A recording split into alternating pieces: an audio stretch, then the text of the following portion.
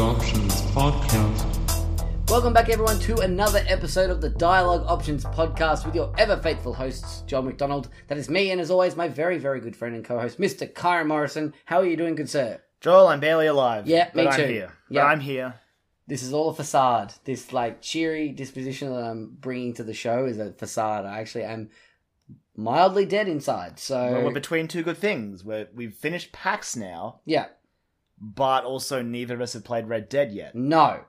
So, pretty much as soon as this is done... This is like our homework, and This we're is getting it. it done. Yeah. We're the final stretch before we can settle in with some Red Dead. So, but you'll have to wait till next week to stay tuned for that one.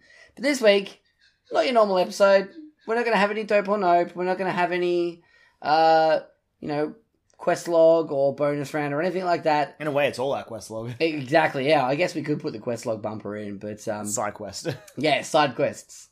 Mini quests. Yeah, that's the one. Mini quests, because we played some snippets of stuff, but it has, of course, been PAX this last weekend. PAX 2018 in Melbourne at the Convention Centre.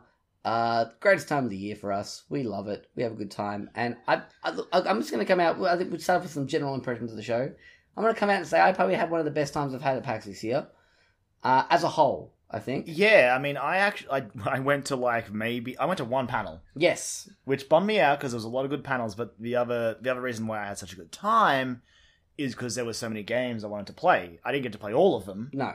But most of them I did. Yeah, no, and the other thing is too, and apart from like the stuff on the show floor or at the actual, at PAX itself, like the outside stuff we did was a lot of fun as well. Like we had a good time on Friday night. We caught up with the AGPN crew for the King of PAX tournament. Congratulations to Andrew Natoli from the Inconsolables for taking it out for the second year in a row. We played some stressful Jenga. We did play some stressful Jenga. Thank you, Callan, for bringing that up. Callan from Game Train, bringing that up every time he could over the weekend. So that was wonderful. But yeah, no, it was really great. We went and had some drinks with some people, hung out with the point and click crew. You went to Kingpin. I did. I went to the Enemy. Wasn't ideal. I was getting a little judgy in there, but whatever. But yeah, no, it was really fun. So like that kind of stuff was really good as well. I think we did a lot of stuff with the AGPN this year. The only weird stuff was like there was weird queue things. Getting into the show floor. I still haven't gotten to the bottom of that mystery, really. No, well, we heard on the Friday there was a fire drill that caused the problem. Yeah. But then after that, it seemed like they weren't using the queue hall, and if they were, less. Yeah, because it was it was a bit smaller, I guess. Yeah, and Bethesda had a bunch of stuff in there as well. Yeah, and I think that's probably, if that's the case, it was a bit smaller, but that meant that the show floor was bigger, which was good. But yeah, no, it was that was strange, the queuing stuff. But it didn't really seem, when I think about it, didn't really take too much off our day. Saturday was the only time we waited for a long time to get in, but even then it was like, once we got in, it was like, okay, everything's fine. Yeah, there were still the big queues. Oh, yeah, exactly, yeah. Especially on the Saturday. The Friday, though, seemed a lot more quiet than it has before, I feel. Yeah, I think Friday's where we really got to see that the show felt bigger, I guess. I don't know. But also, the main things we played was, our longest one was Kingdom Hearts. That was probably pretty lengthy. Yeah, but even it was 20 minutes. We passed our time because we were next to Smash, so we could just turn around and watch that. Exactly. Smash was quick because of how they were how short those matches are. And also, too, we lucked out that on the first day, they were trying to separate the booth into competitive and for fun. And so we were just like, oh, fuck it, we'll just play competitive. Yeah, because there was not really much of a queue for it. There was no line for it, so we just jumped in. But they sort of got rid of that the next day. I'd noticed that they just sort of combined the lines. They did. They still were asking. Yep. So they're like, if you were for glory, then you might have had a little bit of a wait. Yep. But honestly, you could just say, who cares? Yep. Playing on a Pro Controller was weird, but we'll get to that. Yeah, exactly. But yeah, apart from that, okay, here's the big elephant in the room. How did you feel about the EB presence? I mean, I didn't like seeing the EB store in there. But, to be fair, it was that one corner, and that was it, really. I didn't see anything else. There was an Ultimate Gamers Lounge, Joel. I fucking no idea where it was. I don't know what was in it, and I am curious. Yeah, well, that's true. But honestly, in a way, I guess not really the same, but I sort of like how Twitch's booth has like the Twitch partner lounge. Yeah, If exactly. you're one of those fancy partners, just hang out in their sweet lounge, With have their coffee. own fucking barista in there. Yeah. Yeah. That's running their coffee machine. But Must be nice. must be nice. But yeah, no, I honestly don't think it was as bad as some people probably feared it was going to be. In my eyes, anyway. It didn't really. I mean, I went into the EB store a couple of times and I was like, yeah, it's fine. Like, people were going nuts for it, but that's what people do sometimes. Yeah, it was. Yeah, I don't know. Like, even when we went to the EB Expo, and they had like the big EB store in there. Like, this was obviously smaller than that. Of course. It's just weird. Like, I remember walking past it at one point, and like they had like the shouter there, like sort of promoting it, Yep. trying to get people excited, hyping up like picking up a PS4 or a Switch. I'm like, I'm not saying it's impossible, but imagine walking out of there with a console. Well, here's the thing, though. Like, if you went to the show floor and went to that Sony booth and played Spider-Man and was like, I don't have a PS4, I've saved up all my money for PAX weekend, there's nothing else here I really want, fuck it, why not? Like, for the general person that wouldn't go around and look at all the different prices and all that kind of shit, they'd just be like, fuck yeah, I want to play more of Spider-Man, I'm going to buy a PS4 with it. I actually would be very curious to know the sales figures on Spider-Man and like Assassin's Creed Odyssey. Even Red Dead. Yeah, Without Red it being Dead. there on the show floor, just being at the weekend that it came out, people would be like, oh, fuck it, I'll pick it up. I think I'd seen a couple of people who had done that on Twitter and stuff that were like, yeah, well, because they were from out of town and they'd been here since Thursday. Yeah. So they were like, fuck it, I'll just pick it up here. Like, why not? Wonder if they were price matching.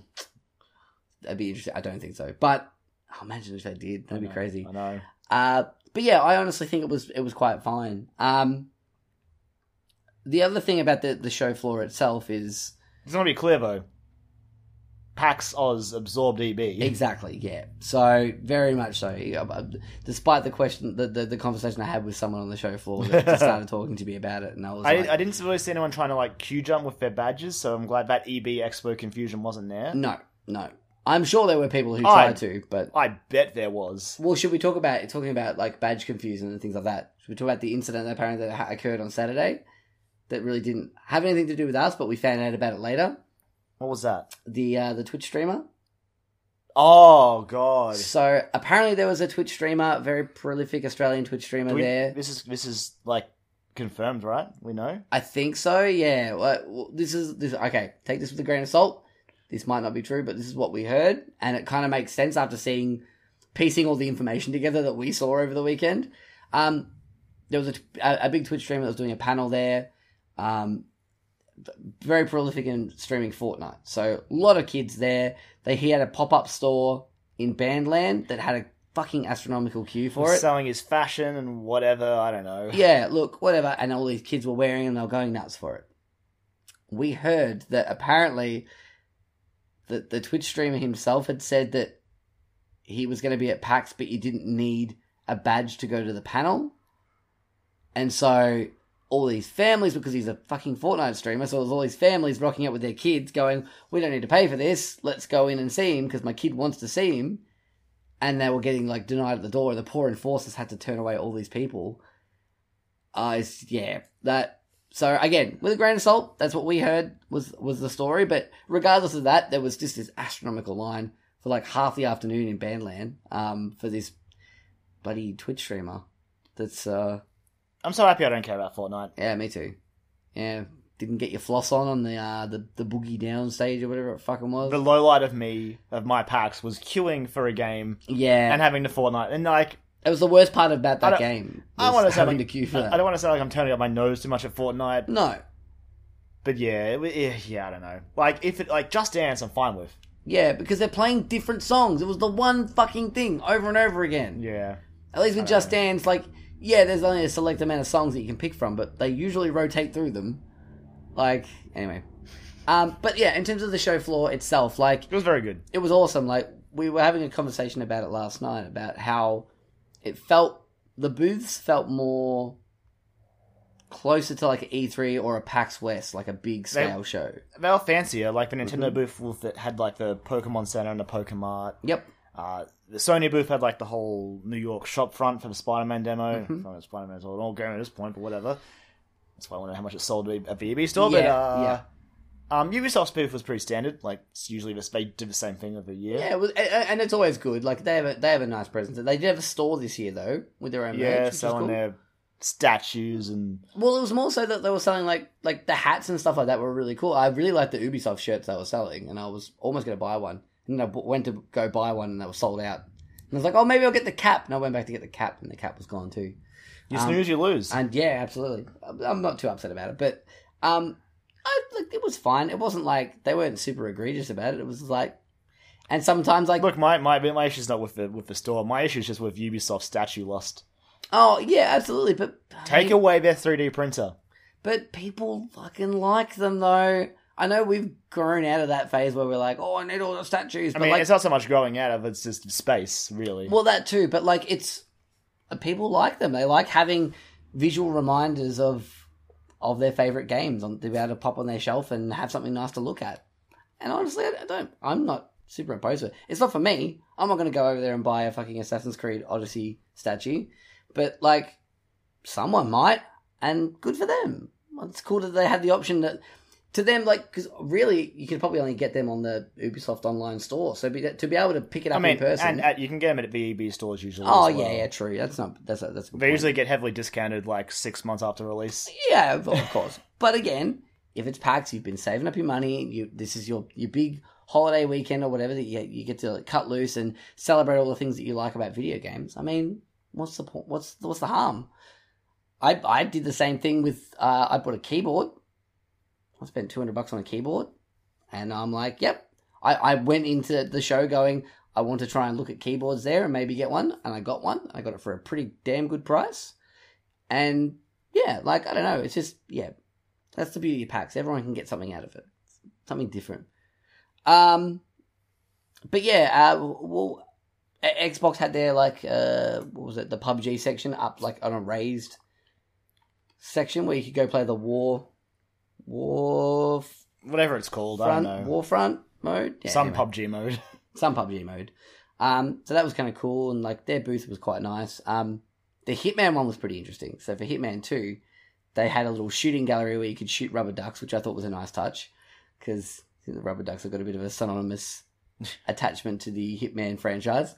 And it was set up like looked like the front of like a bar almost you could go into.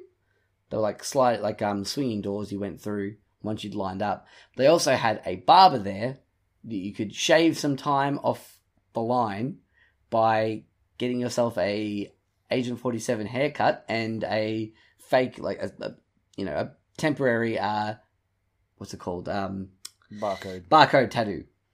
So you could get an Agent 47 makeover, and you could basically skip the line. Which I thought was kind of fun. That's cute. And they had photos on the wall at the front of it. I saw in the last day there was like 9 or 10 photos of people who actually went through with it, and they've like put them up on their like wall of fame. That's kind of cool. But yeah, I don't know what it looked like inside. No, I didn't queue for it. No. Well, when it came down to it, right, it was good. The show floor was good. Mm-hmm. There was lots of good games there.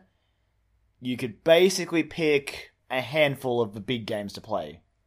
Yeah. And that, like, maybe one a day if you were willing to queue for, like, 90 minutes to 2 hours. Except for Friday, when we managed to knock out a whole bunch of them. I mean, well, yeah, we knocked out Smash a lot. Smashing Kingdom Hearts. Yeah.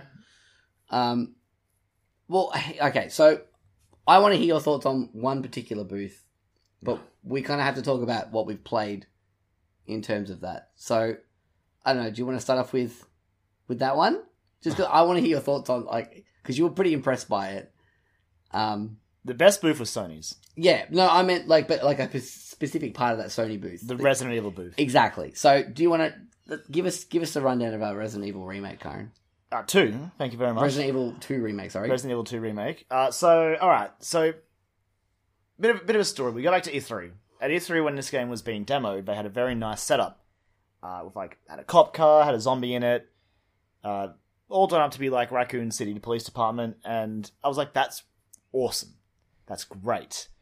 when I heard that was going to be at PAX, I was like, oh, cool, they'll probably have some demo stations set up in the Sony booth, blah, blah, blah. Nothing too fancy, but I was pretty surprised to see they had not exactly the same, but they did have up, like, obviously, I guess I sort of had to ultimately, because it is an R18 plus game. Of course. So you don't want the youngins getting their eyes on some poor corpse's half ripped open face. Yeah. Seeing all the gore in there. It's pretty full on. The guy that gets ripped in half under the door, you can see his, guts coming through. Mm-hmm. So you probably don't want to see that.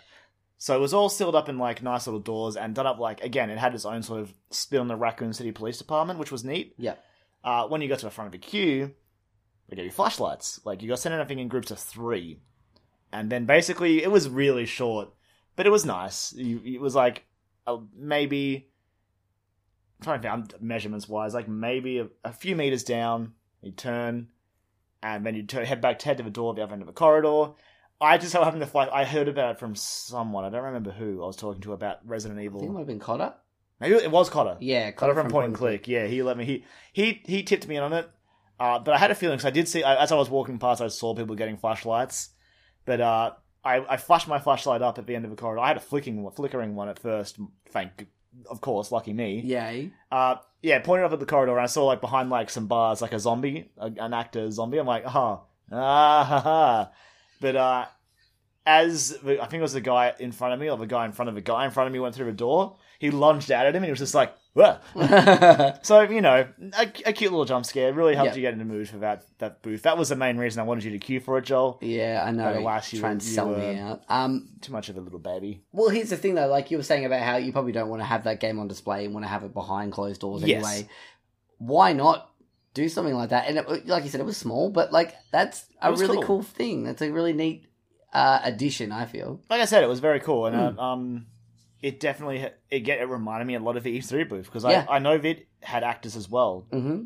Yeah. It was like a legit haunted house, I think, that one. Yeah. So it was cool, and it was nice to sort of have that little moment of atmosphere when you walk into, and then your reward is basically you get to sit down and play 15-20 minutes of a sweet zombie game. Yeah. And how was it? It was amazing. It was easily, out of everything I played at the show, this was my favorite thing. Awesome. I cannot wait. January 25th it comes out for PS4 and Xbox One, and probably PC, I don't know exactly. But yeah, so to set the scene, I'm pretty sure it was an E3 demo. You played as Leon Kennedy in the Raccoon City Police Department sort of entryway, the foyer. Pretty simple demo, really. You could have a bit of an explore, but ultimately your goal was to go and start solving a puzzle for a statue. If you knew the puzzle solution, you could probably get through it pretty quick. Right. If you were pretty on the ball. But otherwise, like, I was too busy sort of just soaking it all in, sort of exploring every nook and cranny. I was going to say, how are you, did the puzzles come back to you pretty relatively quickly? Not really. It's been a while for me for Resident Evil 2. Cool. Like, the most recent one I played was Remake, the first one. Yep. Like, 2 it's been some time. But, yeah, like, honestly, I have had no concerns for this game. Like, I remember there was rumors that it was ditching fixed cameras and going for the over-the-shoulder stuff, and maybe part of me was like, Resident Evil 4 is not really scary, though, and from there it just got less scary for the series. Right.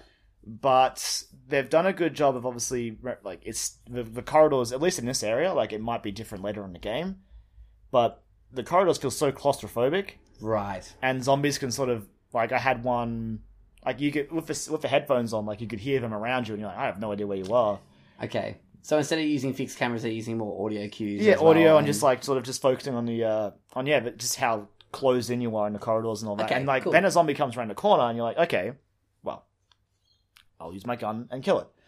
So it does have like the Resident Evil 4 sort of style shooting where you ready your gun and then sort of aim and fire. Can you move while you're aiming? Oh man, I'm pretty sure, but I actually don't remember trying. I'm pretty sure you can. Yeah, it's definitely because I know that was the thing about Resident Evil 4. Yeah, when you were aiming down the you side, were stuck you in the spot. Yeah, I don't think that's happening here, which is good. Okay, but Leon, not a great shot, which is good because that's part of in a survival horror game. You want to feel a bit powerless. Yeah, and again, that's sort of where the franchise went wrong.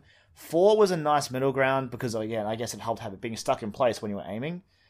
But from 5 and 6 onwards, and you were just a tank. Yeah. And didn't even matter. And the thing is too, like, if you put yourself in that situation, you would be under pressure. It's his first day. Yeah, it's his first day, and Also, zombies, Yes. which up until that point in your life, if you're putting yourself in the shoes of Leon, probably would never have seen like a dead corpse walking around with like its jaw hanging off. So that's like, oh fuck, I just want to kill him as quickly as possible. Yeah, so, exactly. Yeah, that's cool. but the other good news is zombies not super easy to kill. So right, okay. Again, like it's just one of those. It's one of those little things. Like in the other later Sony games, when it became more action horror, you were so well armed it didn't matter. You're like, there are monsters here, but who cares? Like, Right. I'm not scared. Resident Evil 4, again, like I said, struck a middle ground where at the start, you were sort of like, oh, geez, I don't know. Like, this is creepy. This village is creepy. I'm not okay. Mm-hmm. But by the time you got past the castle, you were pretty armed. Your weapons were upgraded, and you were like, whatever. I don't care. Yeah. Like, this is no longer scary. Still, Lost Plagas is terrifying anytime they pop out. No, just use flashbangs, no problem. But still, it was still like every time The first one, yes. Well, not even no, but every time you do it, like you'd shoot, like take a head off an enemy, and you're like, don't do it, don't do it, don't. And you play You're like, like, flashbang, nah, pop it out, fuck. insta gone. Yeah, Regenerators, on the other hand, different story. yeah, true. They brought back some tension having to snipe their weak spots. But, yeah, the zombies, I think, like, most of my shots, and they were mostly headshots with, we'll take, like, 4 to kill, maybe, Okay, with about 2 or 3 missed shots with Leon's shaky aiming. right. Another thing I like, Leon sort of sucks at running. Okay, Like, even his sprint is pretty slow. It gives you a bit of a speed boost, and his breathing is just like, like he's struggling, like he's having a Right. bad time. So again, there's little things that sort of help you feel like stay vulnerable. do you know what would be really cool if they did like, and it wouldn't deviate too much from the game itself? Like, if through the course of the game, yeah, it's his first day, he's starting out. He is like shaking. if he gets hands. better. He gets not even like massively noticeably, like just like enough for you to be like, oh, okay, this is. I mean, he's getting more comfortable with this. I mean, it sort of all takes place in one night. If anything, he's going to get more tired, True. Okay. like fighting off zombies for like the night. Yep. But yeah, so the demo definitely maintains that fear. Like, it's definitely still scary. No real jump scares, but man, the gore is on point.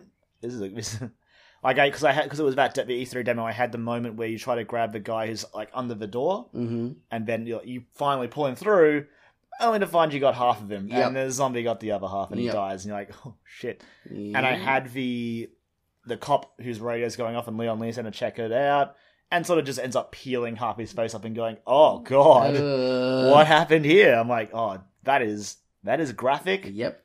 But again, it's good to see Resident Evil sort of go back to that. Mm-hmm. No lickers in the demo. They're saving those, obviously, so that's going to be great when that first pops out. Can't wait. But yeah, it's strong. Like, this game looks really good. It runs really good. No real issues sort of with cutscenes. All the voices were pretty solid. Okay.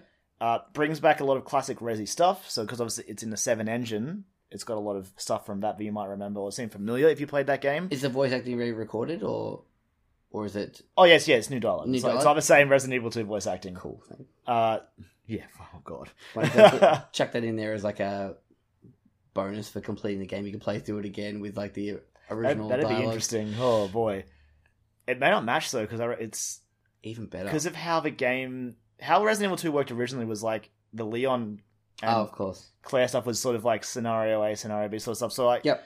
I don't think they're doing it that way. I assume it's going to like trade off every couple of chapters. Okay. That's how it. But again, it's too early to tell. Like they've been very close. They've been playing their Claire stuff close to their chest. Like we've seen Right. some trailers recently, but nothing too much beyond that. Right. But yeah, it looks real good. Well, there's one more thing I was going to bring up, but I've forgotten now. Shit. What is Sorry, that? I'm sidetracking you with questions.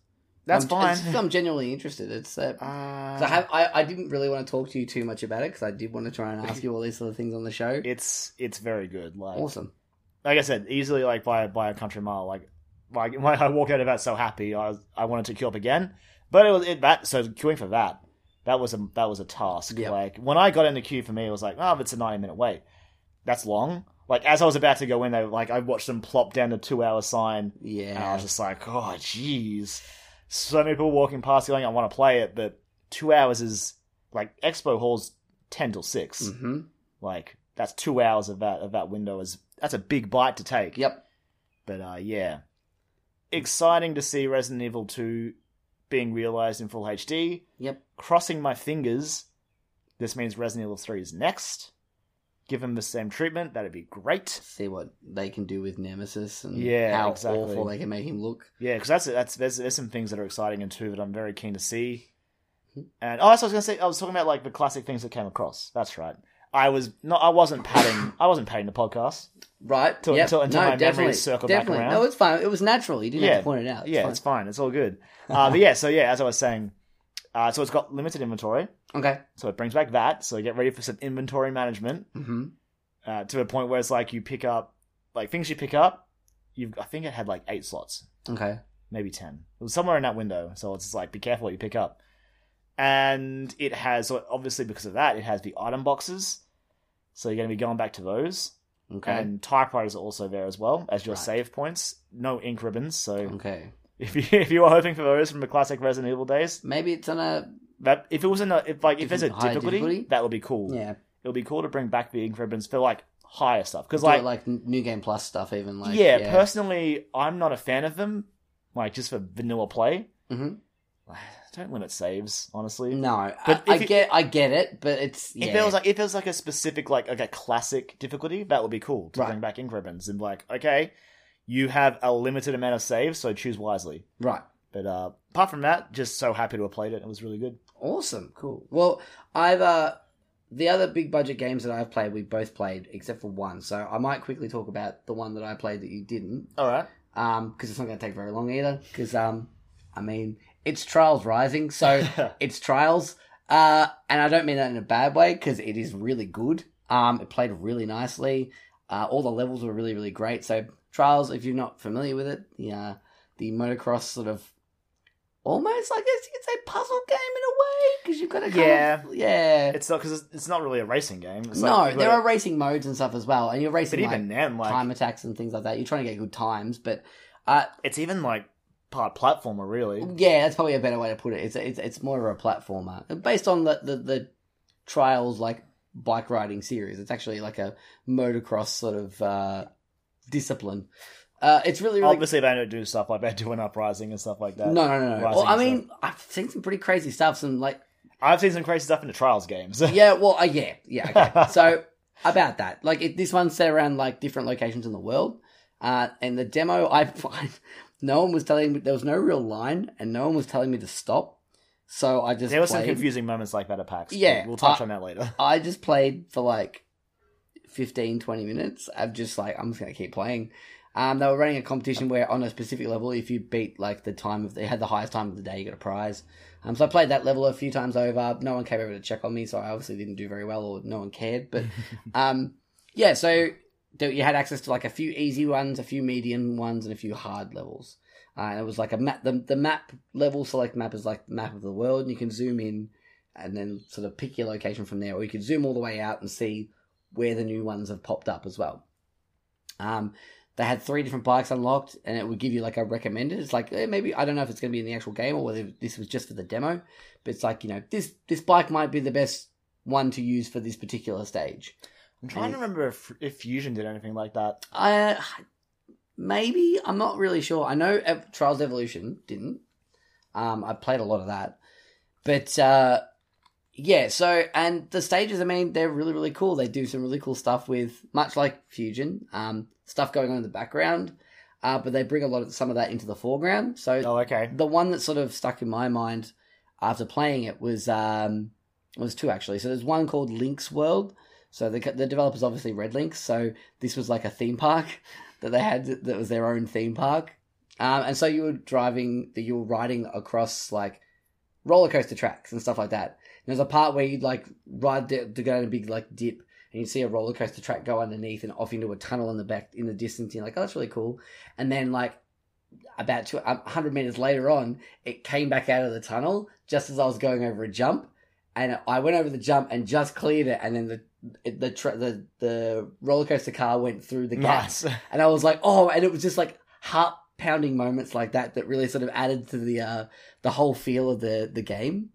Nice. Another one was called Mile High, which I think was the one they were running the competition for, and you basically start off in a plane, but then the back of the plane falls out, and so then there's like cargo like containers like hanging from like the bottom of the thing. So you ride over those, and then the last one you ride into like a cargo container that's like the safe end zone. So they're doing some really crazy shit like that. I if nothing else, I expect to see more crazy shit. Oh yeah, from any new Trials game. It's so much fun. Like and I'm so excited it's coming to the Switch. I'm absolutely buying it on Switch. Man, I was really hoping that subversion would be there. I was hoping so too, but I mean, look, we'll wait and see. I'm probably going to get it on Switch anyway, just because. Perfect Switch game. Absolutely, just and it's the same as the other ones. The reload time is just like, oh, you fucked up. Yeah, just go back to the start. So one button pressed to either go back to a checkpoint or completely restart the level. Nice. So it's that perfect hook of like just one more go. Yeah, just one more go. It just stops you from getting frustrated. Yeah, like, absolutely. Thank God, a lot of these hard games like that, you're going to die a lot on. Mm-hmm. Like, it's good to have that quick respawn. You don't have that time to dwell on it. But yeah, like I just, man, it's so much fun. So the levels are also being made by like a whole bunch of people in the community.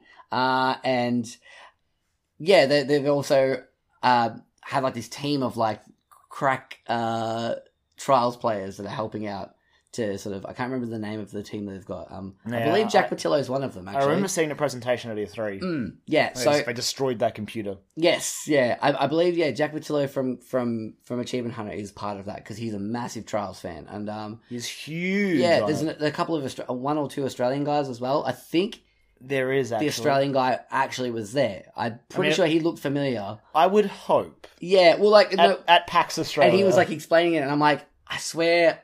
You look familiar. I think I've seen you in that video. So, but yeah, look, again, it's Trials. If you've played Trials before and you liked it, you're probably going to like this one. Nice. It's nice to see them, I guess, take a little bit more of a grounded approach. I liked Fusion, but it's nice to sort of go back to it was very future-y, wasn't it? Yeah. That was the whole setting of it. Yeah. Whereas like Trials Evolution, they sort of like, oh, now and there's still like weird stuff that happens in it. I'm wondering if they're going to do another Trials mystery that they've done in the last ones that. Because I love though. I don't ever take part of them because I'm not smart enough to, but like I love those kinds of like in-game like meta-game sort of challenges that they do. So I mean, I wouldn't be surprised. I remember like the Trials Evolution community engagement is huge these days. You want to keep your gamers, your players, it's coming back, and especially considering that this one is being partly made by fans and the community. Like, so yeah, I believe it's gonna have like a track editor and stuff in there as well. Probably a whole bunch of different unlockables. Not really sure, but like those are Trial staples, though. Exactly. So I'm very excited for this, and I enjoyed the 15-20 minutes I got to play of it. And then I was like, no, I need to go. It was the first thing I played on a Saturday because I was walking by and there was no line. I'm like, fuck it, I'm going to play Trials. Yeah, PAX 201. If you go past a game you want to play and you don't see a queue, get in there. Or a small queue. Yeah, just jump. Let's go. Yeah. Cool. All right. Well, shall we talk about? I mean, I have one more big game that I played that you didn't. Oh yes. Okay. Hit me with it. So that was Devil May Cry 5. Yes. Pull my devil trigger. Joel, having Pull My Devil Trigger play in my headset while I was playing as Nero, killing monsters. Right. Like, this is the feel-good game of January. Believe. Yes. So you played as Nero in the demo. Yeah, so the demo was the Nero demo. I'm not sure if the Dante demo is anywhere yet. Right. We saw Dante at TGS, but it's funny actually. Thinking on it now, that's two Capcom games that were like, look, there is a Claire side, there's a Dante side. We've seen trailers, don't know if it's been played yet. Yep. It's interesting to think about. Yeah. But yeah, played the Nero demo. It was like if you've seen like the E3 trailer, it's largely set in that scenario. Okay. You fight through the streets of whatever city it is, and the final boss at the end of the demo is a big demon that like shoots stuff out of its stomach. It's been a demo that's been doing the rounds. Yeah. So he kicked my ass. Yep. Okay. He cleaned me up. It was like again, it was at the Xbox booth, so it was on Xbox controller. I think if you've listened to Point and Click, we talked about it briefly with our Western press time. Yep. I don't know how to use that controller, and I don't know why. It's not that different. But it's enough of a blind spot that I have to be like, God, which button is which? I'm always looking down and looking back up and all that. Comes up again later in another game that we both played. So yeah, that's true actually. But yeah, so gameplay wise though, it ran pretty well. Cutscenes all look pretty good. Man, cutscenes look good. The animations on these characters. Yep. Oh, Nero's face is just spot on. Right. And getting back in there, like, I don't hold any grudges really against DMC, apart from Dante, like, Right. and his design and all that. Gameplay wise, I think it was okay. Yep. Setting and story, actually, you know what? Setting and story, I mean, a little bit iffy as well. It was okay. Yeah. It'd be okay. It was okay. So, It was fine. Okay, all right. Okay, well, agree to disagree. Yeah. But I also, because I recently obviously have revisited DMC4 on PS4, forgot how much I loved that. Right. Because I remember, for some reason, I don't know why, I remember thinking, Nero sucks. It's like, I hate Nero. Yep. I just want to be Dante. Yep. But after going back through DMC4, I was like, no, wait, Nero's okay. And then playing this, I'm like, no, Nero's cool. I'm Okay. in. It helps now, so he's got his Buster Arm, which is obviously a big part of Yeah. how his combat plays. In DMC4, he had Devil Bringer, which was sort of like a devil arm. He could, like, lunge out and pull enemies to him. That was cool. It was fun. It's been mixed up a bit. There's in the very first trailer, someone clearly takes his arm. Okay. Don't know who. And now he's got a mechanic that sort of builds mechanical arms for him by Right. prosthetics that he replaces. Yep. So he can hold a certain amount of those, and there's a few different ones. I can't remember their names, but I know a couple of things they did. He does have, like, the grabby one is also there, where he can, like, basically extend it and pull enemies to him. He had one that was like a shock, which would do like a big AoE shock attack. Okay.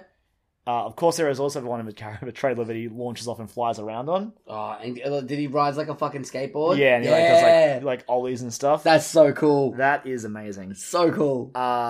But for me, like, even though they're great and all that, a little hilarious feature I love. So, and I'm curious to see how they explain this in the full game, or if it's maybe this was just for the demo.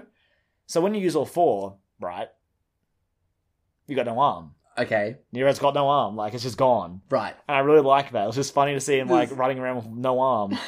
Throughout the demo, there were little, like replenishment arms laying around. If that's in the full game, curious to hear the story about how that makes sense. Yeah, well, because it obviously works like ammo, so you're gonna have to have some way to get I know, but how can ammo back. how they justify is like, oh yeah, here's someone dropped this Nero arm here. It's like, wait, does someone else have a robot arm?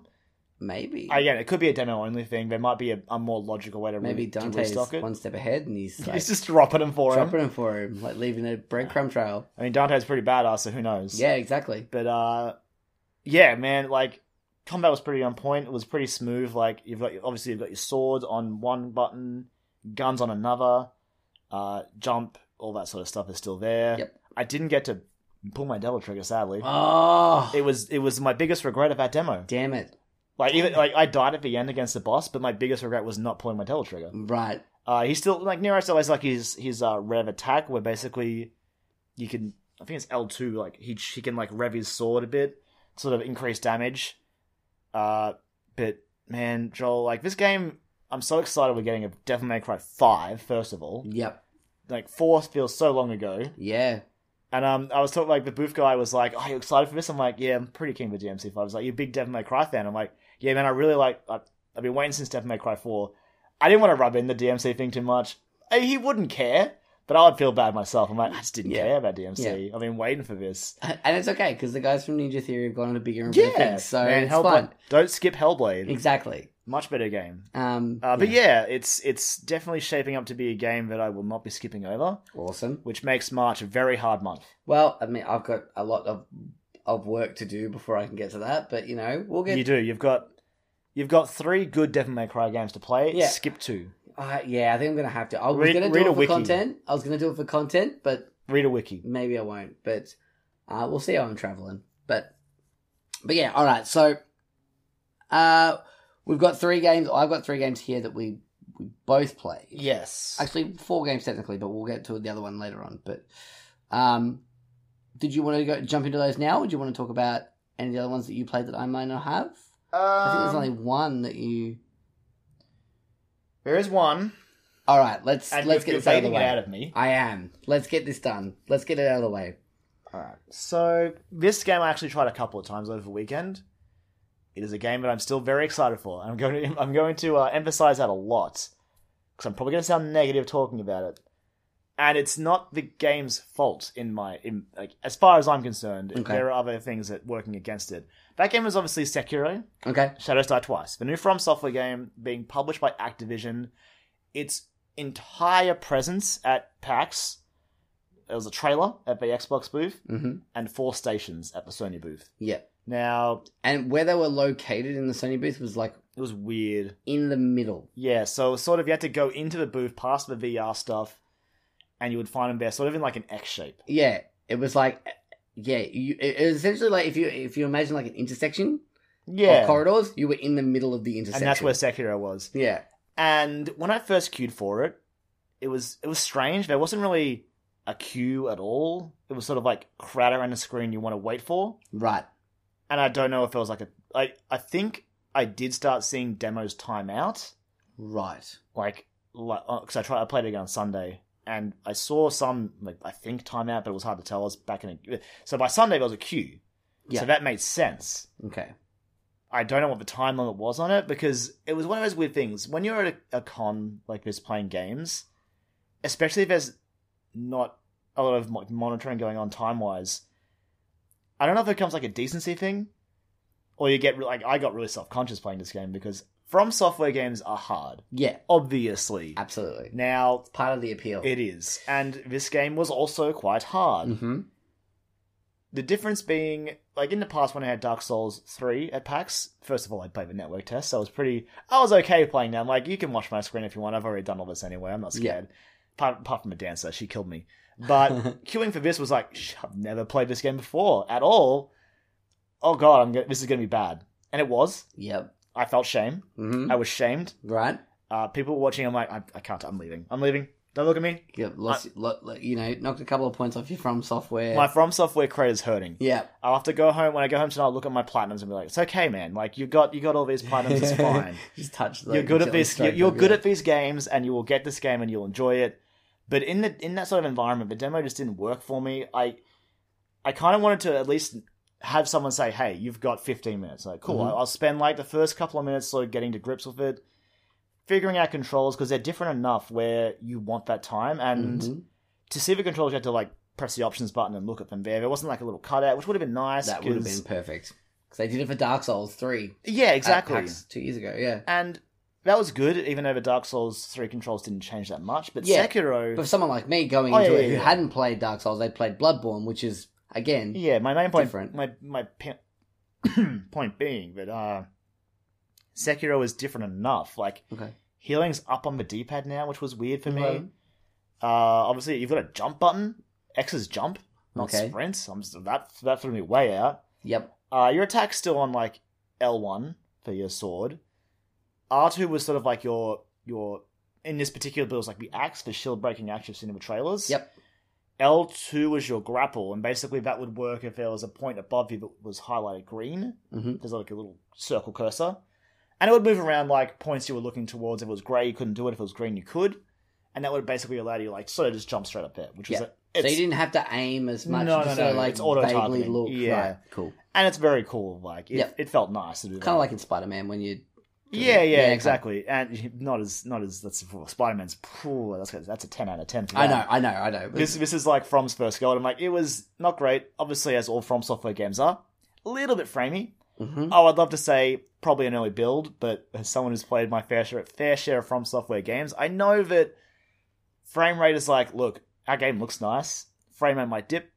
Oh well, and that's fine. Like it's never been a huge issue after Blighttown. Right. After Blighttown, I think that was like they took a bit better care. There are still dips in like other From Software games, but nowhere near as bad as that. Be a hefty day one patch where potentially. where you'd just be like, good God. Yeah.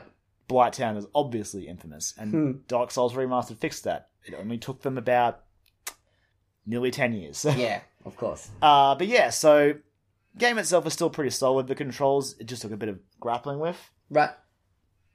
I also happened to jump, like, I think my headset was muted when I Right. jumped on, and it was a Sony headset. I'm like, I don't know how to unmute this. And again, I'm like, oh, am I on the clock? People are watching. It's fine, we'll just roll with it. Playing this game without audio hard. Yep. Very hard. Okay.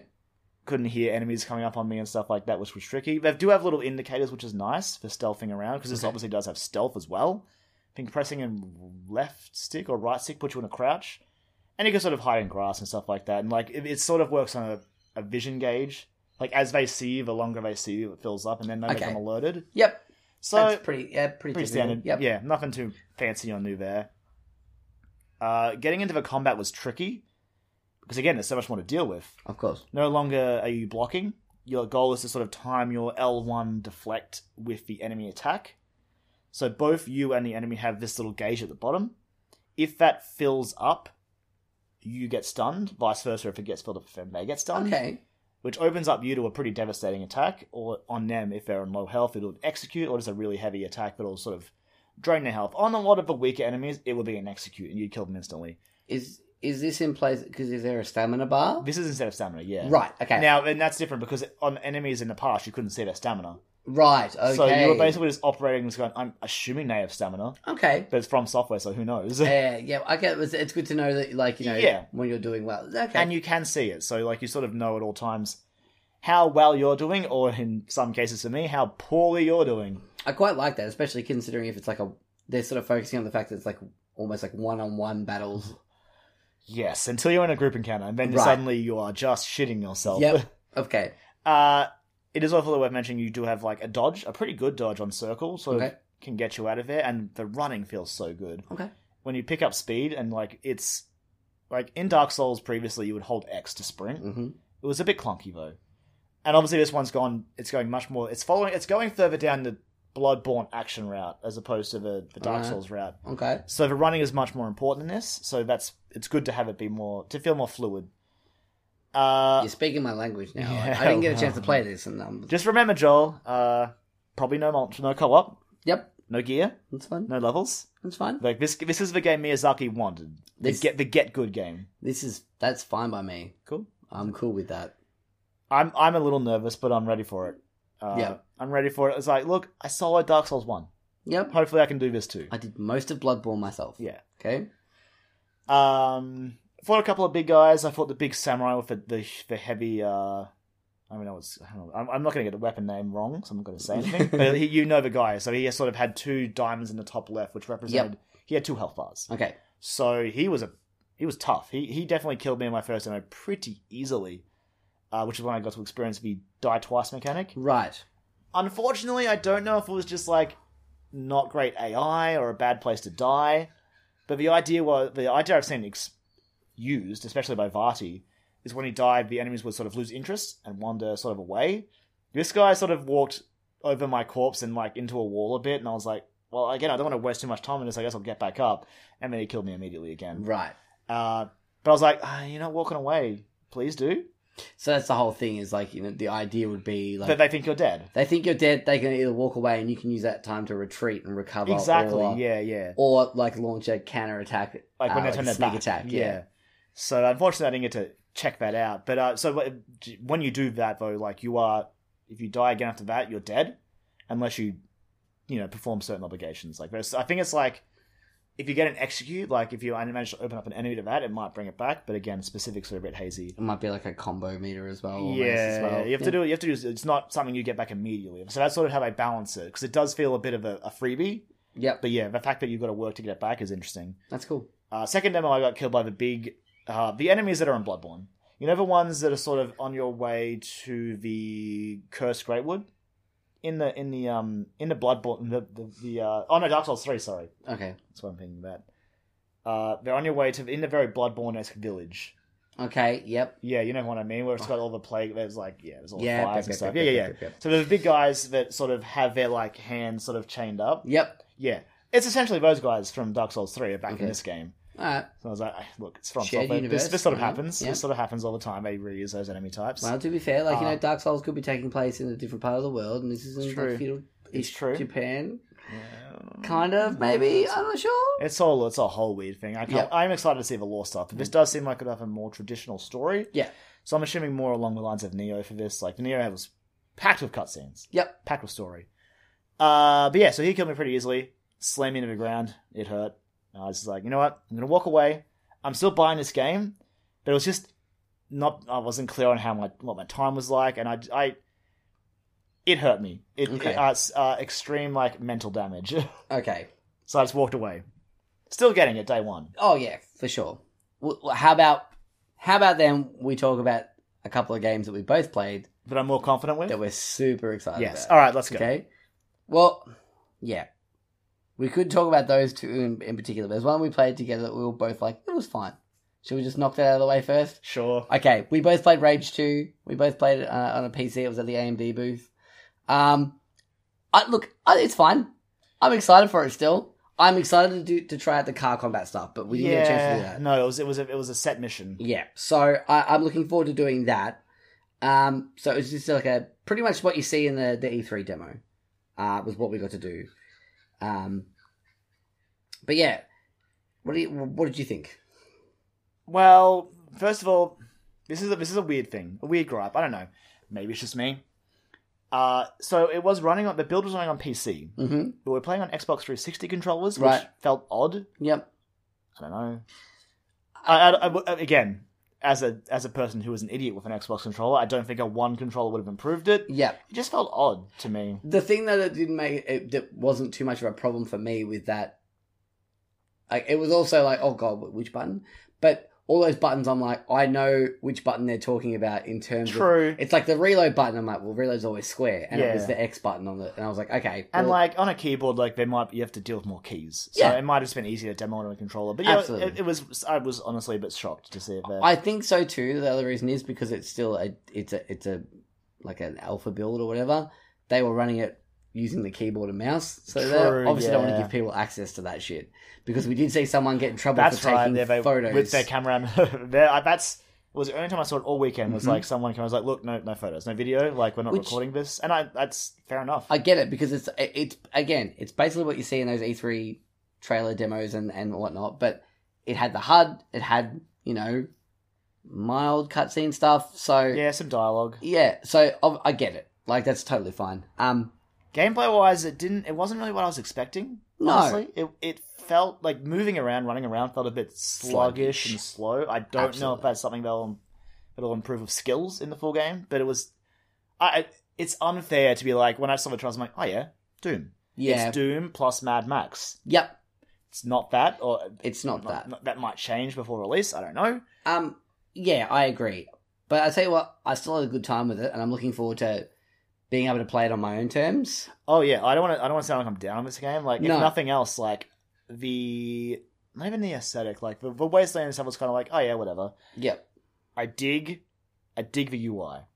Yes. I dig the UI and like the little, like when you trigger overload. Yeah. The visual effect that plays out is just great. And you get that sort of like, almost like a Wilhelm scream, that sound. You're like, yeah, that's cool. Before you just unleash on these enemies. Yeah, that was great. Yeah. And that shotgun.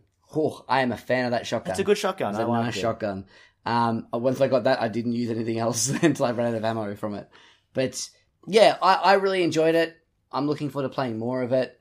It was just so happened I'd been looking for it all day. I'm like, where the fuck because that's the thing. There were a couple of games that were hidden away. Yep. That was one of them. I was going to try and play Metro Exodus, but it was like nuzzled away in NVIDIA, and I just forgot to go back there. And so yeah, like we spotted it and we're like, screw it, let's queue. Yes, queue was pretty small. Yeah, it was like the end of. Oh yeah, it was like literally like we were the last people to play. Yeah, it was in a Friday, I think it was. As we left, was like the show floor was closing. Yeah. So, but yeah, I'm pretty interested. It hasn't taken away from the fact that I'm excited about the game. Yeah, it's just I just hope you're a bit quicker on the final release. Yeah, I hope so too, or there's a way around it maybe. Yeah. Like you've got like the dash on like the trigger to sort of, which is almost like a slightly slower version of like Tracer's dash. Yeah, in a way. And then you've also got your, I can't remember what they called them. The boomerang thingy. Oh, you got the wing stick, which is cool. Yeah. But then you've also got the other powers as well. Oh, yeah, you've got shatter. Yeah, shatter and like a ground pound. Yeah, which is really cool. And like the shatter's like the force push essentially. Yeah, so you hold the trigger to trigger those and press. I think it's one of the buttons for the shatter, and A was definitely the ground pound because I did that a lot. Yes, yeah, the ground pound's fun. Like especially when you're above enemies. There's that part where they're trying to break into the vault near the end of the demo, and they're all there. I'm just like, I'm fucking superhero launching into this, and then you get in and just blast things away. It's good fun. I'm looking forward to it. I'm curious to see how it plays out in the full release, but for sure, yeah, demo was pretty good. Yeah. All right. Well, let's do it. Let's get into the two big games that we played.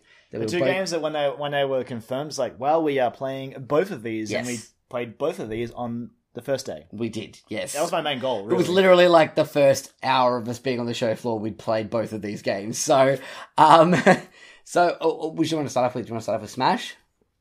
Yeah, do it. Let's do Smash. We played Super Smash Bros. Ultimate finally. Look, we're already getting this game. Yeah, man, it's But it was no nice to question. Yeah, it was nice to just play it and go, all right, cool. I was like, yep, it's Smash. It feels nice. You guys did me a dirty in our first match, and I wasn't happy about it. I didn't have anything to do with that. Whatever. Thank you very much. I get it, you picked the new stage, but it didn't work for me. Excuse me. I think you'll find that was Broderick that did that. Oh, selling him So out.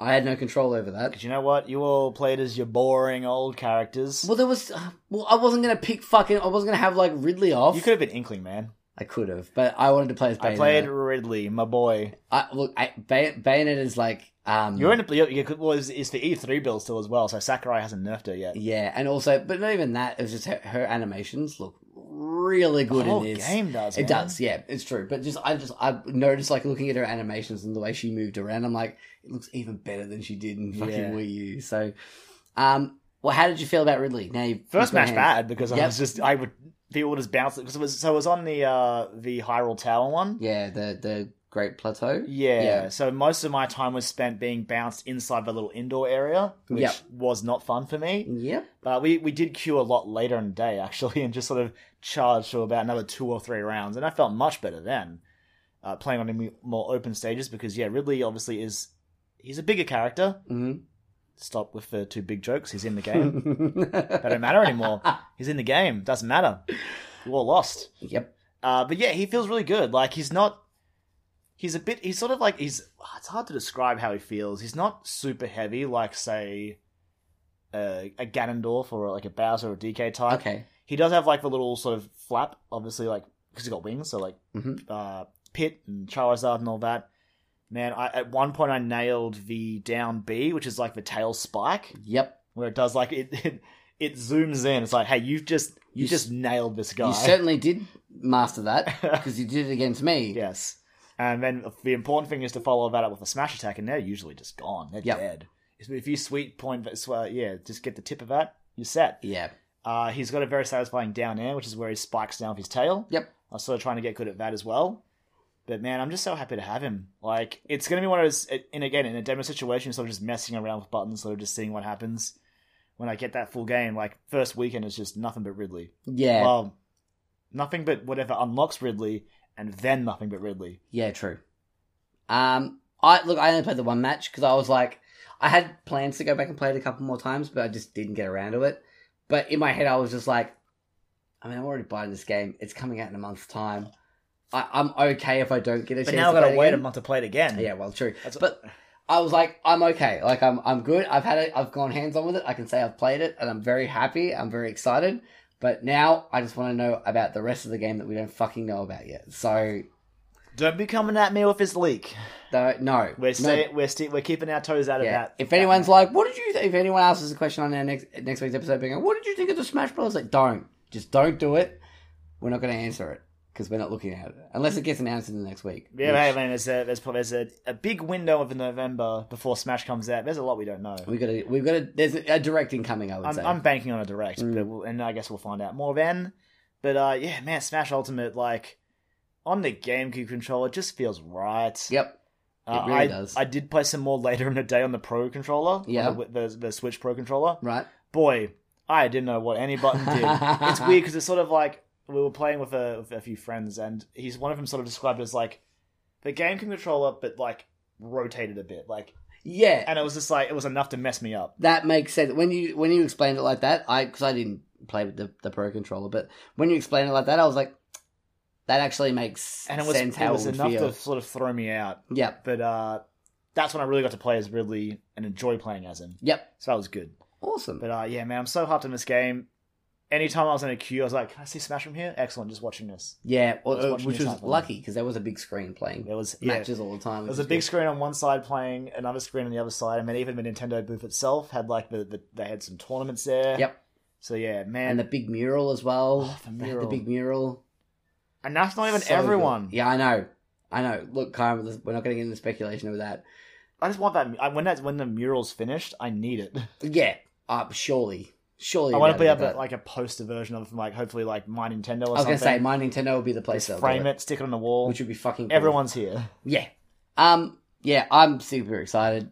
I always was. This hasn't changed my views on it whatsoever. If not, it's made me like, yep, I'm ready for Smash. For me, the big question still is like playing it in handheld, but I understand like the demo stage was basically set up to get people through. Yes. So Yep. groups of 2, 3, or 4. Yep, and which I get has it. been the way all year, basically, Yeah, that it's been demoed. And also, like, Same build as well. Like I said, it's the E3 build, so there was not any new characters. It was basically all a selection of OG cast. There were some ones that were sort of like Snake was in it, for example. yep, and Ryu and Bayonetta. Yeah. So there was some and Cloud, so DLC, returning characters and all that. Unfortunately, one of our friends, no Yoshi. No Yoshi. He wasn't present. No ground pound egg roll. Nope. But tell you what, man, Kirby feels pretty good. Really? Feels bad to be on the receiving end of Kirby. Especially when it was the person in question playing them. Yes. Yeah, right. Like I said, my excuse was like, newcomer guys. All right, I know what I'm doing. Exactly. I'm still getting, just getting a feel for the character. And you know what? I got my final smashes. Hey! I got some kills. They felt good. So that's the thing, because the only time I played, I guess that's what I'm upset about, is I didn't get to play with items so I could use the final smash. Well, the Glory had it as well. Did it really? Yeah. Oh. They were a bit rarer, but I'm pretty sure I saw some. Right, okay. Alright. Because I put off a few final smashes, man. Right. And I killed myself with a third one. Oh, really? Because, so basically Ridley's is like a dash to obviously initiate it. Oh, yep. And I was facing the wrong way, and it's like, cool, off I go. I'm like, oh, goodbye, Ridley. Goodbye, tell my story. Cool. Alright. Smash. We're both big fans, obviously. So, you'll hear us talk about that some point in the future. Well, as well. like, just over a month. Yep. The other game that we both played pretty much directly after this was Kingdom Hearts 3, Kyron. It sure was, Joel. Kingdom Hearts 3. Oh, boy. So, there was 2 demos. Yes. You could play Olympus Coliseum, which was basically a boss fight against the Rock Titan from Hercules. Yep. And the second one was the Toy Box demo. Have a guess which one I played. Olympus? Yeah, absolutely, man. Yeah, you hate Toy Story. Yeah, I hate Pixar. Yeah, no, you especially hate Toy Oh, Story 3. I feel dirty even just joking See, about there you it. go. I'm Yeah. glad I'm on the record saying that on the podcast. Everyone here heard it. I feel dirty just saying that. It's gross. I don't like it. Yeah, it sucks. No, of course I played the toy box. And I got so happy when You were in Annie's room. it was in Andy's room, and then when you get through the initial part, it does when you go to a new world for the first time and you get the splash screen of the world, and it's playing You Got a Friend in Me, and I'm like, this is the fucking best. And then I got to go around and hit things with a Keyblade and do magic and have Buzz and Woody fighting with me. It was the fucking best. I loved it so much. It was great, even though there was a lot of cutscenes and I didn't skip them, but I didn't want to. There's a lot of cutscenes. Because I played it again later in the day, I skipped all those cutscenes and got through both demos comfortably. Again, I had intentions of doing that, but I didn't get around to it. But There's one main reason I did it, but I'll let you talk a bit more about Toy Box first. yeah, so but basically, you start off in Andy's room. Andy's not there. Neither's Molly or his mother. They've disappeared. Mysteriously missing. Mm-hmm. Presumably because of the organization. Along with some of the other toys in the room as well. I think the Slinky Dog was mentioned, a whole bunch of it. The other regular cast you would expect to see, but the ones that are left over are Buzz and Woody, Rex, and Ham. And the Army Man. And the Army Men, yes, which is awesome. I love the Army Men. And yeah, I love the design of Sora and Goofy and Mickey's. Their toy forms are very Their cool. toy forms look awesome. The whole thing about it seems like in that universe that someone who looks very similar to Sora is a video game hero, and that Rex is a big fan of them. Yeah. So it was Zora. Yeah, it was Yozora. Yeah, Yozora. That's it. Yeah. Because Rex also name drops Bahamut and a bunch of other That's right, yeah. Square Enix staples and stuff. I was like, yes. Hearing Rex talking about summons, I was like, yeah, boy. What do you think of the sound alikes for Woody and Buzz? I really liked them. I was worried about them, but I did hear the thing. I think the story that anytime that there's a Tom Hanks cameo part, like a Disney Pixar thing, to do with Toy Story or whatever in particular. His brother does. They did those shorts as well. Yeah, exactly. His brother does the voiceover for Woody. Okay. And that's why I was like, yeah, it sounds right. And there were a couple of times where he got the tone really perfect, and I was like, yes, this is what I want. Can I also just say, like, the detail, like, at one point, like, it gets real close and Woody's got, like, a chip on his chin. Yep. It's like, yeah. And even like when he looks at, there's a part where, this is what got me too. Oh, yeah, I know what part you're going to say. When they're talking about, like... I'm looking at him right now. Yeah, I know. Like, Andy's like... they're saying... Woody's saying, like, Andy and Molly and Andy's mum haven't been here for ages. We don't know where they've been. We've just been waiting here for them to come back. And he sits down and picks up his boot and looks at the Andy on his foot. And I was like, I've seen Toy Story 3. This is too much. I can't deal. I'm curious, actually. The Kingdom Hearts games with their Disney worlds, right? Mm-hmm. They're usually set in certain points. Yeah. I'm trying to pin down where this is set. I would say... Buzz and Woody aren't at odds, so it's not really it can't be Toy Story 1, right? No. There's also the mention of, like, Jessie, or... Maybe it's in between Toy Story 1 I was going to say in between 1 and 2, maybe, I think would make the most sense.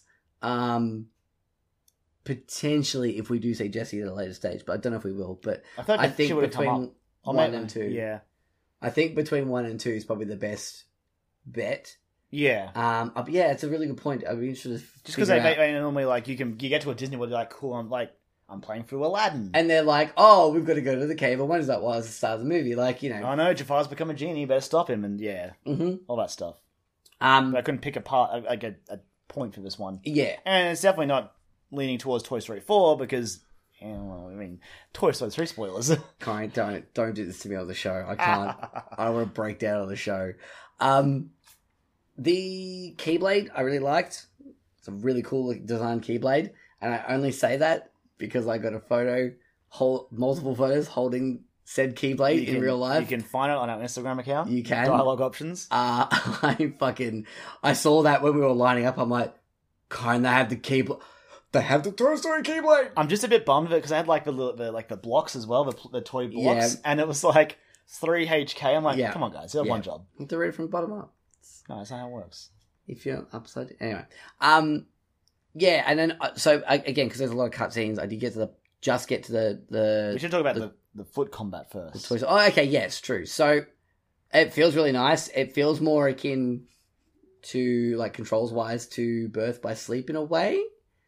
Well, it's like a mix. You haven't played it yet. It plays Dream Drop Distance is the best comparison. Okay, all right, because it has a lot of the trappings of 2, but a lot of the bells and whistles from Birth by Sleep. Like, it's got shot lock, for example. Yeah. Like, so that shot lock's where you hold down R1, or I guess the shot right bumper. Yeah, because it's bumper and trigger, right? Yeah. See, I know Xbox controllers. I'm fine. You hold down that button, and basically it brings up like a targeting reticule, and you can sort of aim around at enemies, and it will like count up numbers as you hold on them, and then you can press a button to fire. So that was in Birth by Sleep, and it's in Dream Drop Distance, and it's also in this. But it does also have a lot of the agility that Kingdom Hearts 2 has. Yes. Sora feels pretty agile, thank God. I love it when there's...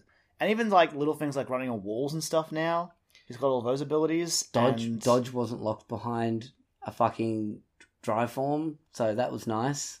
I can't talk about a lot of things I want to be like, well, Sora didn't this, but you haven't finished Dream Drop Distance. I'm sorry, Garen. I'm gonna be a cowboy. But yeah, the combat felt really good, and it was like I just slipped back into it naturally. Yeah. No, it was just like I'm comfortable. The one thing that was sort of like getting a handle on actually was, again, it's sort of a thing that Birth by Sleep had, where as you fight in that game, you feel like a gauge. Yep. And like then you could trigger like an ability, and that sort of changes how you fight. This also had that, but it looked a bit different, and you had branching paths. Right. So again, in the Olympus fight, you could trigger like second form. Okay. And then after that, you could like trigger like a big ability up, like static explosion or something like that. But in the Toy Story one, there was a bunch of different things. Like you could trigger like what looked like summons, or they weren't summons because summons had their own menu. They were Disney rides. Yeah, this fucking, I know I've seen them in the trailers, and I knew that they were a part of the gameplay, but just activating that for the first time, activating the teacups. The teacups, yeah. Fuck me. I was just bouncing off of the walls and just tracking down enemies was great. One thing that I like, that I get just as excited about, like, as video games and like Disney stuff, is like theme parks and rides, and the fact that it was the fucking teacups, and the pirate ship, and I'm sad I didn't play the Olympus one to Yeah. use that fucking Yeah, Big Thunder Mountain. Yeah, Fat Thunder Mountain. Oh god, the Big Thunder Mountain train. I was like, I God. remember being concerned watching it in the trailers initially, going, how's this going to work? But thankfully, the train stuff is... It's on rails. So you have no control over your steering there. And that actually that's what I wanted. That was perfect. And you would come around on the Titan, and I think it was, 2 was like fireworks to do damage to sort of stop it attacking you. And then you do like a big finish on it. Yeah. The finishes are so flashy, man. Holy crap. And like, good. this, I played the demo. I played through both demos once in full and like half of the Toy Story one the first time. Yep. There's stuff I didn't do. Like, I got to use an ability with Goofy, Right. which is like Goofy Toss, where you sort of do a bunch of combos and then he attacks and bounces off and you jump up and catch him. And sort of like throw him back down, and it was great. Do a fucking like Advent Children. Yeah, stuff. yeah. Oh, There's like lots of little action, like things like that. There was a Donald one. There was one where I summoned this huge tower that shot like a ray of like a laser of light in circles going outwards, just doing massive damage. It was like, I think that was a finisher for one of the things you could trigger. Okay. Maybe Donald, because like there was a Donald thing I don't remember much about. Like it got a huge magic staff. This game is insane. Yep. There was the rocket from Toy Story 1. I'm sad I didn't It fucking was do so that. good. Like The big basically, one. how it worked was you would press the button to sort of like to spin the flare at the enemies as you hit them, Okay. and then the finisher was, of course, you jump off and launch it straight at them, Oh. and it just explodes in fireworks, and it was so good. Falling with style. I know. This game, man, oh god. I'm almost sad that I have Red Dead to play because I really just want to power through the I other know. games to get myself hyped. I know, but save that hype for like December. Yeah, I So think it's that's all fresh. Christmas time. It's gonna treat myself to get some jolly Kingdom Hearts vibes on. yeah. It was great to sort of touch base with Cotter from Point and Click as well, and just Yeah. sort of get hyped on Kingdom It was Hearts. Like it was just magic. Yeah, That game is magic. That's what the badge said. Like hashtag KH3 share for magic. I believe it. We are We are currently sharing the magic. I believe the magic. Oh my god! It seriously. There was one point I was playing it, and I think it was just after you see the splash screen. Like you've got a friend of me who's playing, and I'm like, fucking the biggest grin from ear to ear, and like happy tears welling up in my eyes. And one of the women who were running the booth came around the corner, and she's like, "Someone's got some big smiles here," and I was like. Yeah, I like showed him my tattoo on my hate ankle. Toy Story though. We discussed this. I don't. I really don't. You told me my that was a favorite. lie? Toy Story 3 is one of my favorite movies of all time. Because it breaks me every goddamn time. But yeah, and as you said, I've got my collection of Toy Story toys up there. They're my boys looking out for me. But yeah, I'm trying to think. Do I want to talk about? Do I have a complaint, or do I talk about the last thing that I was skipping through the cutscenes to get to? Pick. do the complaint. We'll finish on the skipping through the cutscenes. Okay. Yeah. So, and it's not a huge complaint. It's not even anything I should really be surprised about. There are a lot of cutscenes, and it's still got a lot of those problems with like writing and stuff from previous Kingdom Hearts games, and I shouldn't be surprised because even though there's been such a big gap between 2 and 3, they haven't stopped making them. So, and the cutscenes, sort of how the stories play out, hasn't really changed. Yeah. So things still feel weird and Slightly convoluted. Yeah, I but- saw one part of like when I got to the toy store and I'm like, that was the part I was most interested in. But I was like, I'm going to skip you to get to where I want to get to. is that the first Xemnas? All right. Play Dream Drop Distance. Okay. Cool. Yeah. It won't be. It's not going to be explained, but Nothing ever gets explained. you will have an idea of where the story is heading. Okay. All right.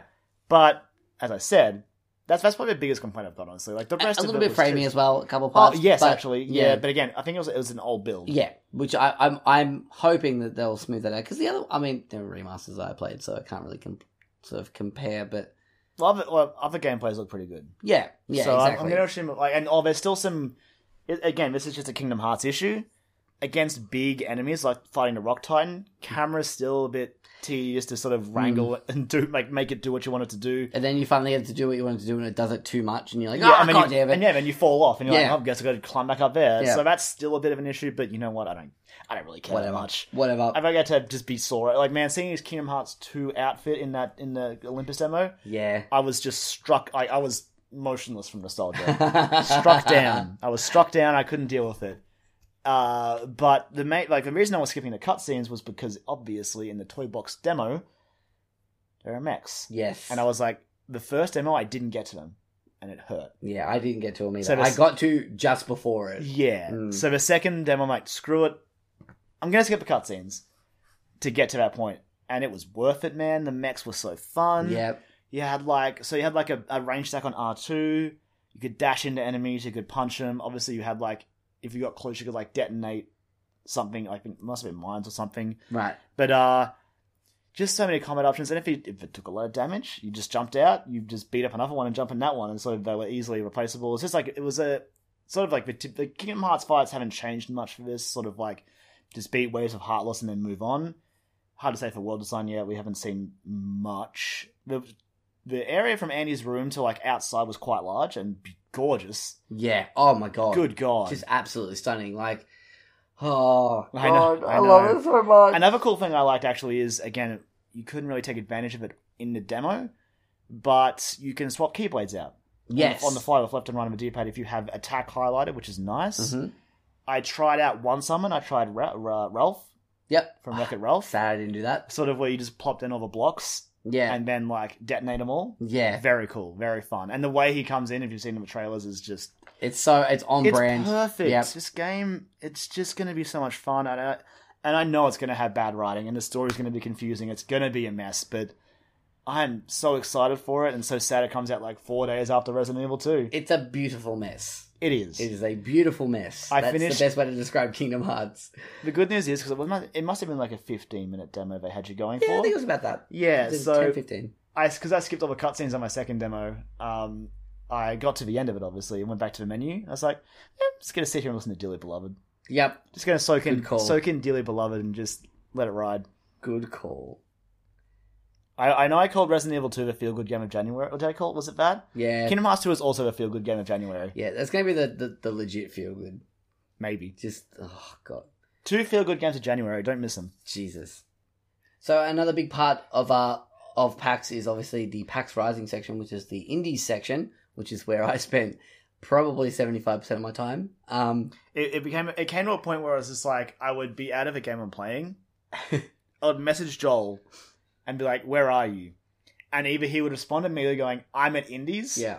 Or I'd be like, oh, you know what? I'm just going to walk down to Indies and see if he's there. And bam, there you were. And if I didn't reply, it means I was playing some indie game. At the Indies booth. Yeah. Which is very apparent from the fucking mammoth list of things we that didn't I really played. give it the time when we talked about the stuff at the start, but PAX Rising was so good this year. It really was. And it was like front and center. Like you come in through the queue hall, PAX Rising right there. Yeah, and it was like spaced out really nicely. One of the developers we talked to, who was one of the only like American developers that were there, he was saying about how it's really cool that like the space that we had in Australia was so big and open and welcoming. He was talking about his experience at PAX West, where he felt like it was just a corridor of indie games, which is really bizarre considering those shows are much bigger than ours. So, and I guess I don't want to say this is the definite reason, but when you think about it, like we definitely have a lot of indie stuff over here because obviously a lot of game developers in Australia have to be indie. Absolutely, yeah. Like there's not many major studios to go work for in Australia. But also in America, all the AAAs are there. Yep. And they would be like, PAX is huge. So like, show a lot of big games. They even have like a lot of the big publishers have panels over there. Yeah, of course. And Australia, like, PAX brings big games over, which is great. Yeah. But indies have a huge presence. Yeah, well, I mean, Devolver had a panel there. Because they had a booth as well, which was really cool. Sony had was it Sony?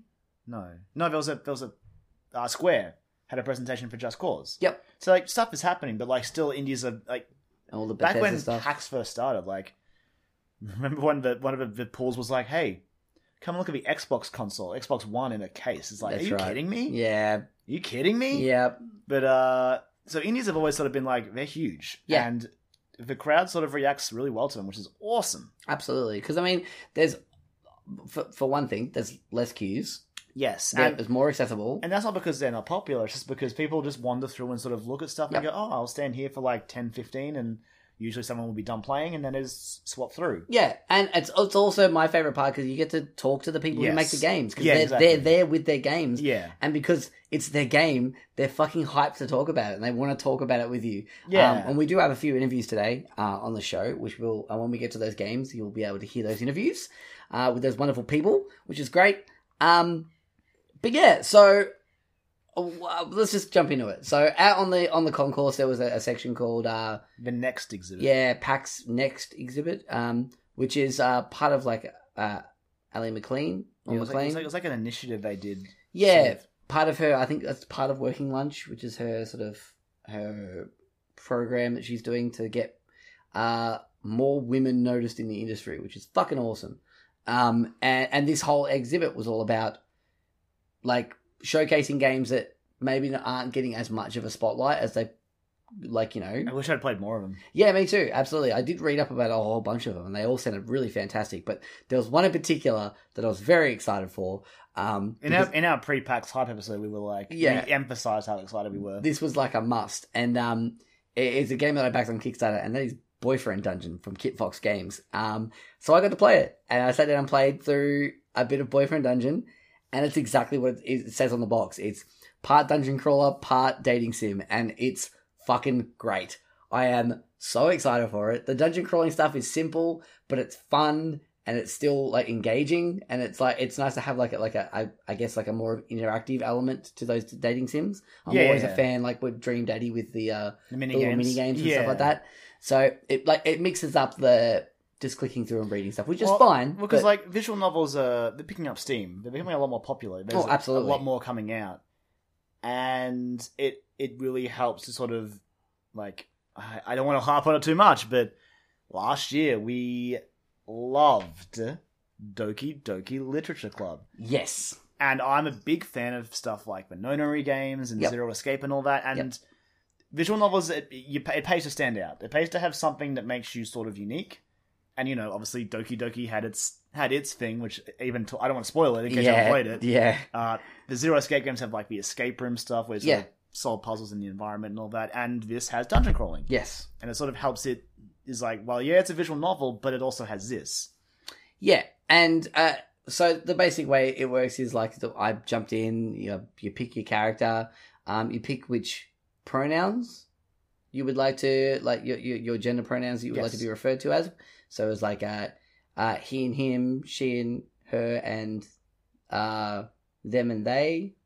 I think is the general the three options you have to choose from, which is really neat. And I think there's another emphasis of this game as well. Their dev team is very, very diverse. And I think that's something they wanted to carry across in the game. So even the dating options were diverse. Like you picked a gender, first of all, or character really, but they had obviously the genders. I'm assuming maybe you'll be able to like I assume there'll be a lot more in the full game with that side of things. And obviously the blades also, all your weapons you can date come in a lot of different forms as well. Different forms. There's I mean, it wasn't playable, but there's a cat. So it's like a platonic relationship with a cat. There's a cat. You have. The weapon is a pair of brass knuckles, which is awesome. Yes. But yeah, I picked the Valeria, I think her name is. Valeria the dagger. And yeah, she's a dagger. Which I'm not sure if it's intentional, but I mainly thought of like Valyrian steel daggers from Game of Thrones. Oh, there we go. Yeah, maybe. Like, actually, it's a good point. And yeah, so I jumped in. I had a chat with her and talked with her a little bit. Had some fun interactions. The writing's really good already. This is a pre-alpha build, and it's already like, if this keeps up to this standard, it's going to be really, really fun. Really, really fun. But also there was once you got through that, it was like, oh, maybe you mentioned something about dungeon crawling or something like that as well. So you talk about you have a chat with them and stuff like that, and they're like, oh, maybe maybe we'll go for coffee at the dungeon, basically, or the dunge, as they refer to it as. The dunge, which is the dungeon is a shopping mall because it's in just like a town, in like California as well, and yeah, so you go to the dunge and you go through and you dungeon crawl. It's all this sort of stuff, At one point, I found like I think they called it a hangout spot, which was like an ice cream stand. And basically, if you go there, it's like, would you like to stop at the hangout spot at the ice cream stand? I'm like, yes. And then you go back into the dating sim, like pick your answers, have a conversation with the person. And then, you go back to the dungeon crawling, going through, and then eventually I died, and it was like, oh, cool, you've leveled up, you get rewards, you get like money and experience. Back to the dungeons for a second. Okay. What were the potions, Joel? Oh, the potions were bubble tea. Heck yeah, they were. And also the spells that you had were zines. Like on brand. On yeah, point. and I'm like, this is so fucking cool. Going to a mall, you're gonna get zines, you're gonna get bubble tea. Yeah, it's so like indie hipster wanker, and I love it so much. It's my favorite. And then at the end of it too, it's you got like love points, I think they were called, but it was basically, it's like select which weapons you want to share your love with, and you can like level up because you can switch weapons at after each floor. You can switch weapons out. So if you're like dating one, you're like, I want to level up the other one because it's going to be either it's going to help me fight an enemy in this room, or I want to just put a bit more into them. You can do that as well. I also found another weapon. You did. I found the definitely not lightsaber. I think it's called the energy sword or something like that. It's something completely original. Yeah, super original. And they were called Seven. That character's name was Seven, who was like a singer in a K-pop band. It seemed very uninterested in me. So good. Of course he seems uninterested in you. Yeah. You gotta win him over. I know, that's right.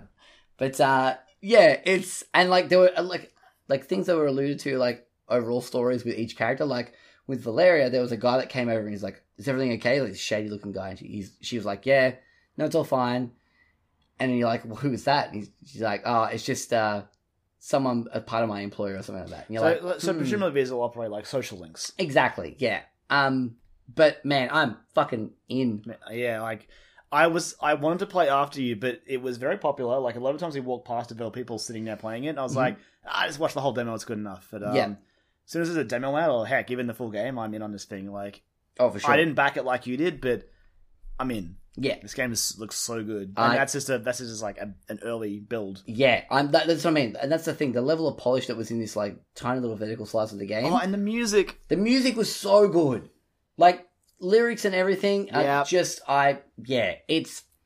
game's gonna be special. This is gonna be next year, if it comes out next year. I'm assuming it might. I'm hoping it will. Anyway, good work, Kit Fox. Like fucking absolutely good work, Kit Fox. But like, whatever year it comes out, it's gonna be on my list. Come the end of the year, I guarantee you. It's just I know you heard it here first. I will be very surprised. We'll have to take 10 other like very, very, very, very, very, very, very good games to topple it. I think it's just I'm so in on this. But so Boyfriend Dungeon was amazing. I also played just a couple of little ones that I played here and there. I played Neocab, which is like a kind of like a noir story almost, where you were like a cab driver in the future.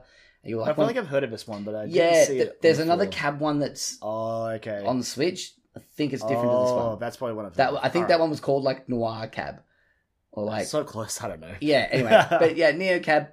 You play as like a human cab driver who is like one of the last human cab drivers in a world that is all run by automated drivers in terms of taxis.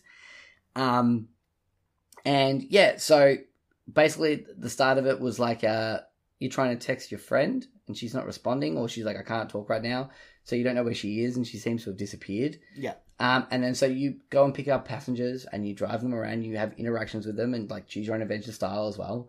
And there are like parts within those conversations where you'll have like moral choices essentially to make. It's like, well, I really want, like the one I did was I really want to be able to like keep my star rating high, but because this woman who's in the backseat asked to charge her like weird like interface screen thing that was all over her. Like she had like display screens around her. That's a feature, why not? Well, that's it. And she found out she worked for the cab company, the new cab company. Oh. Yeah, and she was asking questions. It was fishing. Well, it was like a survey, and eventually I got her to turn it off.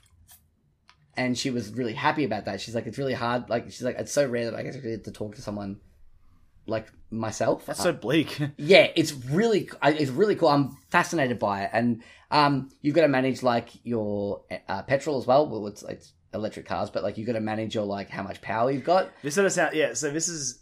It sounds like I like these sort of games. Like obviously, there's Papers, Please. Yes. Last week I talked about Beat Cop. Yes. I really like these sort of games where it's like it is just like almost like a visual novel, but there is some sort of game element to it that makes things it to manage. You've got to manage, yeah. Nice. Even Reigns is very similar as well. Yeah. Same You've sort got of thing. the different meters to look on. Yeah. I can't remember who that was by, unfortunately, but that was really fascinating. I really liked that. What's it called? Neocab. Neocab. It was part of the Fellow Traveller, like publisher section. Chance Agency. There you go. I think it's it looks like it's in early access on Steam. Or either if it's out. Holy shit, if it's out, I'm buying it because it's really good. An emotional survival game, they describe it as on here. Not out yet. It's up for wish listing? Yeah. Yeah. Okay, cool. I'll definitely add that to my wish list because I'm very excited to play more of it. What else did I play? I played Jack Quest. That was at the Bluefish Studios booth. Yeah. Just a really neat little like pixel art 2D platformer. Felt really nice to play. Like had like a really nice platforming feel to it. Didn't feel clunky. Yeah, and it's some pretty funny writing in there as well. I quite liked that. But yeah, I really enjoyed playing that. Not much else to say about it, really. You got a nice little pin. I did get a nice little pin. They were really nice at that booth as well. They had a couple of other little games. I got 2 pins from that booth. It was like this like mech fighting game. I am keen on checking out. Yes. And then there's also, what was the other one that was, I've got it on my phone now. It's all on your phone, Joel. I forget its name. I can find it for you now. It's called Subdivision Infinity. And it's like a space sim, flight sim. It's on mobile, but it's being ported to Switch. Yeah, it's a free-to-play on mobile. I don't know what the payment model is going to be like on Switch or anything like that, whether it's going to be... Because I know that, I think Galaxy on Fire just came out recently on Switch as like a premium title. It was one of those games that's like it was a mobile free-to-play, but they've made it like an actual paid version of it that doesn't have any microtransactions. Yeah. So I don't know whether they just up like the currency rate that you get, or like drop the price of things that you can manage. Yeah, it's a tricky thing, but like what I saw of it being played on Switch was very nice. Yeah, but that was really fun. I really enjoyed that. I also played another game called Witch Thief. Now, Witch Thief is by Cardboard Keep Games. Really, really interesting. We do have an interview with Tom from Cardboard Keep. Tim, sorry, my bad. I'm in my head, I'm going, yeah, I'm very sorry. Very sorry, Tim. He was very lovely. And yeah, he's going to talk about, I'm going to play the interview for you now. He talks about the, not 1, but 4 games that they had on display at their booth, all of which were available to buy, which I did, because I was very excited by Witch Thief. So yeah, we're going to cut to that interview now. We'll come back and talk a little bit about Witch Thief. We're still hanging out in the PAX Rising section with all the indie games. I'm here talking to Tim from Cardboard Keep. How you doing, man? Yeah, I'm doing pretty good. Excellent. Now, you've got 4 games here. Yeah, we're showing off 4 games the last 5 years of my life. We've been trucking away at these. Figured this time we're going to combo them all together. That's amazing. So I had a chance to play one of them. I played Witch Thief. Yeah, nice. Give us the elevator pitch for Witch Thief. Alright, so in Witch Thief, you're playing a snarky witch on a quest to steal all the magic she possibly can. But naturally, to all the people who have that magic, they don't want to share with you. So you got to do what you do best. Kicking down that front door and taking it. I love it. Like I said, I had to go at it before, and I kind of had to put it down before I was stuck here for the rest of the afternoon. It was very, very much up my alley. So you said the last 5 years of your life has like been these games. Yeah, I've been developing these games. Started as a small team. We're actually based out back in Canberra. Back in 2013, to release Warden on Steam. It's a kind of flagship title. So a Zelda-like action RPG where you play a series of children who delve into a forest and accidentally wake up a god. And then you got to go fix that. Awesome. Oh, man, this sounds awesome. And that's the thing, like, I'm looking at the 4 games that you've got here. They're all vastly different games. They're very, very varied. It's really, really cool to see. It's really cool on the show floor because pretty much everyone who comes, we've got a game for them, you know? Yep. You want a story-based RPG, you could play Warden. You want something frantic and dodging bullets in a bullet hell, you got Witch Thief. something more calm and tranquil, Puzzle Poppers is the kind of game for you. Right. You can just kind of figure out how to solve the puzzles and feed those doggos. Yep. I've seen people talking about Puzzle Poppers before. I know one of my friends actually bought a copy yesterday. Nice. So yeah, it looks really cool. I want to check it out as well. And then finally, we've got Attrition Tactical Front. Yeah, So Attrition, it's a quick 1v1 multiplayer experience, kind of in the vein of Advance Wars, where you kind of get your army, deploy them out on your side of the map, you kind of need to find and isolate the enemy, outwitting them to position your troops best to take them out. awesome. That's fantastic. Has the reception been to all the games? Friggin' awesome. Even Attrition, right, which is a tactics game, Yeah. really hard to show at conventions. You got to get the mouse out. There's a lot of text as you explain things. Exactly. But people are loving it, it's amazing. That's fantastic. No, it's really great. Like, I was walking by and I'm like, I saw Witch Thief and I'm like, I've got to play that. But then I looked up and I'm like, 4 games? All right, I'm in. So yeah, congratulations. This is fantastic. Yeah. Thank you so much for your time. Oh, thank you very much. Yeah, so that was our interview with Tim from Cardboard Keep on the show floor, on the PAX Rising show floor. Where we talked a little bit about Witch Thief and the other Cardboard Keep games they had there on display at PAX. So Witch Thief is, as you would have heard him describe it as, like a bit of like a bullet hell sort of third-person bullet hell game. The shmup vibes were strong with this one. Yeah, and it felt really nice to play. I sat down and I was like, it hooked me. I was like looking at it like watching someone play it. And I'm like, give this a go. This looks like a lot of fun, and it is. It's a lot of fun. It seems like such a simple thing to describe, right? Yep. But like, one of the most important things for a game is to have like not necessarily like a simple like thing, like a hook. Like you get it. Like you pick up that game Yep. or you look at it being played, you're like, I get it. Yep, it's like shoot this stuff, dodge. You got spells. Don't get hit. Don't get hit. Yeah, and it was really, really neat. I really enjoyed it. And Tim was really lovely to talk to as well. He was very enthusiastic about their games, and it was so lovely. From Canberra, I believe, he says in the interview as well. But yeah, I really liked it. I'm going to, once we finish recording, probably once I've taken you to the train station, I'm going to install it on my PC. And you got all 4 games. I did. I got that, and I got the tactics game. I got the Zelda-esque game they've got, and the Puzzle Poppers as well. Which I'd heard a bit about Puzzle Poppers, so that was really cool to sort of see them. I've seen a couple of like news, like media agencies had posted about it on. I think Kotaku posted something about Puzzle Poppers. I think it's coming to mobile as well.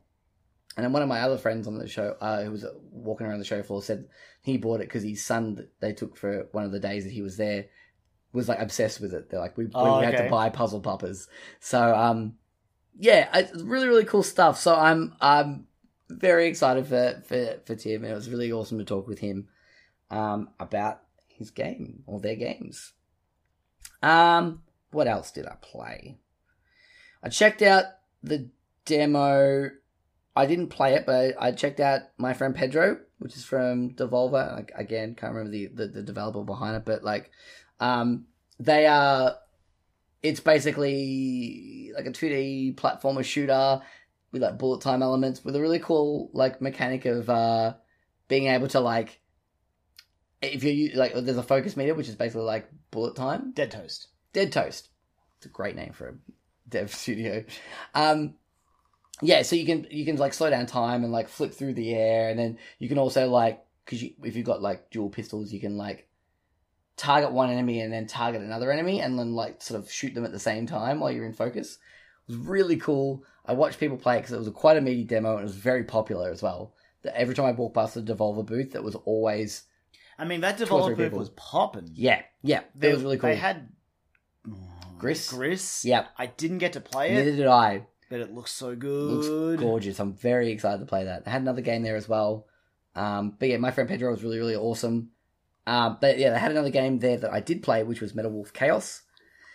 Metal Wolf Chaos is like From Software. It is. Yeah. Yay. So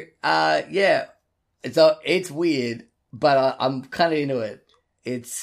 You play as like the president of the United States who like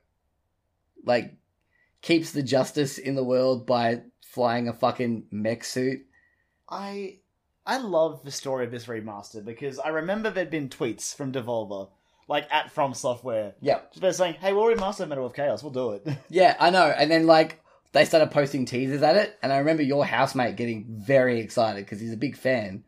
And yeah, well, they had it playable there, so I gave it a go, and yeah, man, voice acting is awful, but I was like, it's great awful. It's like that. It's a product of its time. Like exactly. It was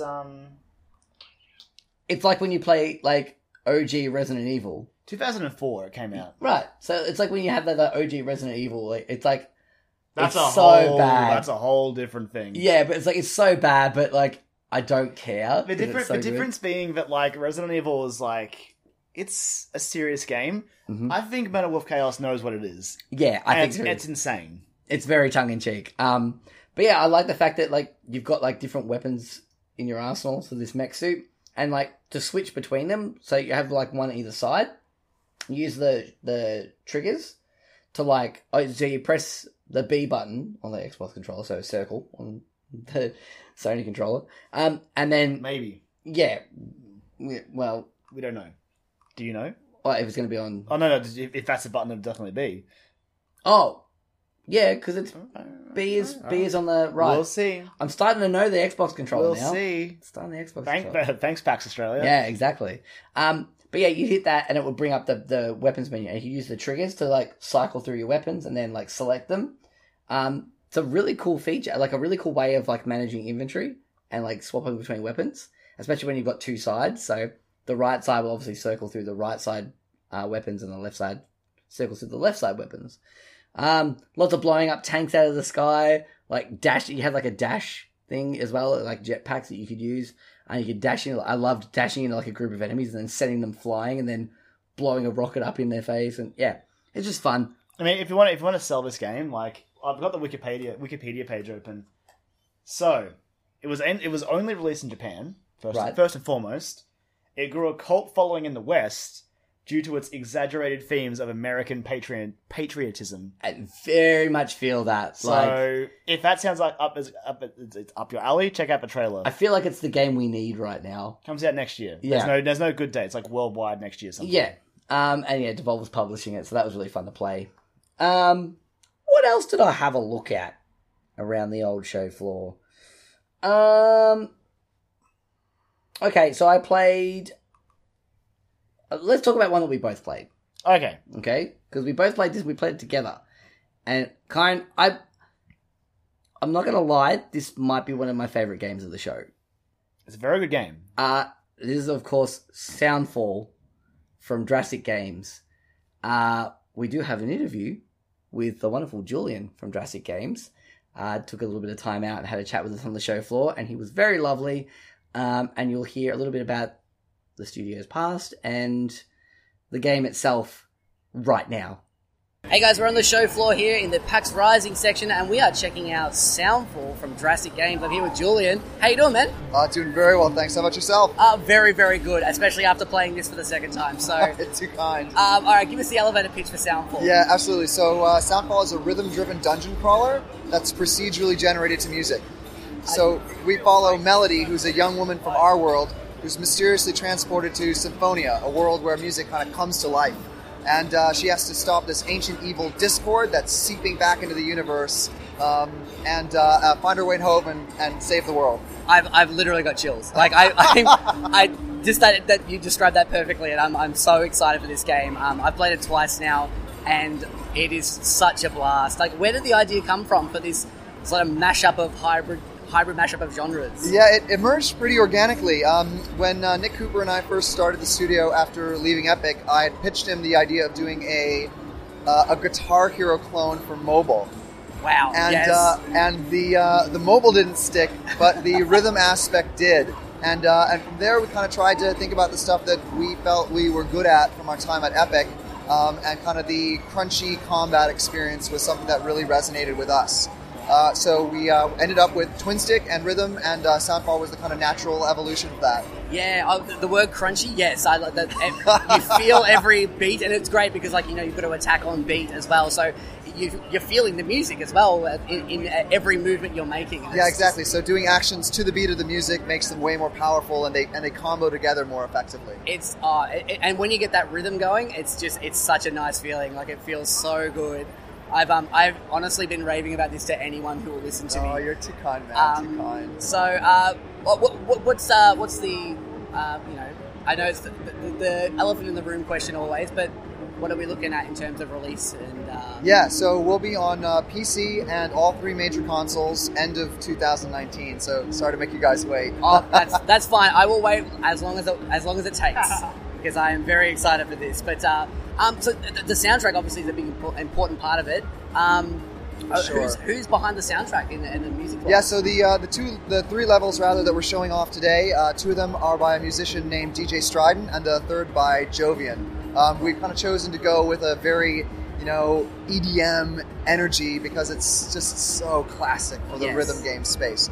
But the game itself, we've got a bunch of different characters, and each character has their own kind of musical styles and preferences. Wow. So if, you'll be able to play everything from full on heavy metal to classical. You keep every time you talk about this game, you say something more for me, and I'm so excited for this game. Oh, it's too nice, man. But very excited to see it. I'll be there day one when it comes out. But thank you very much for your time, Julian. I really appreciate it. You have a great time at PAX. You too, man. Thanks so much. Cheers. So there you have our interview with Julian. Wonderful, wonderful person. I kept pestering him all weekend, going back and seeing him on the show floor. We were there a lot. I'm back again. I just liked watching this game, Karen. Not just watching it. Not just watching it, but I did just enjoy watching it, but going hands on with it as well. Even being near it when because there was basically 3 stations set up, and the one in the middle, the 2 on either side had headphones, which was brilliant. So you could really just absorb the music, but the middle one didn't. Yep. So you just occasionally go past and it's this music's so good. And I didn't know that I wanted a dungeon crawling rhythm game, but you're getting it with co-op. I'm getting it with co-op as well. 4-player.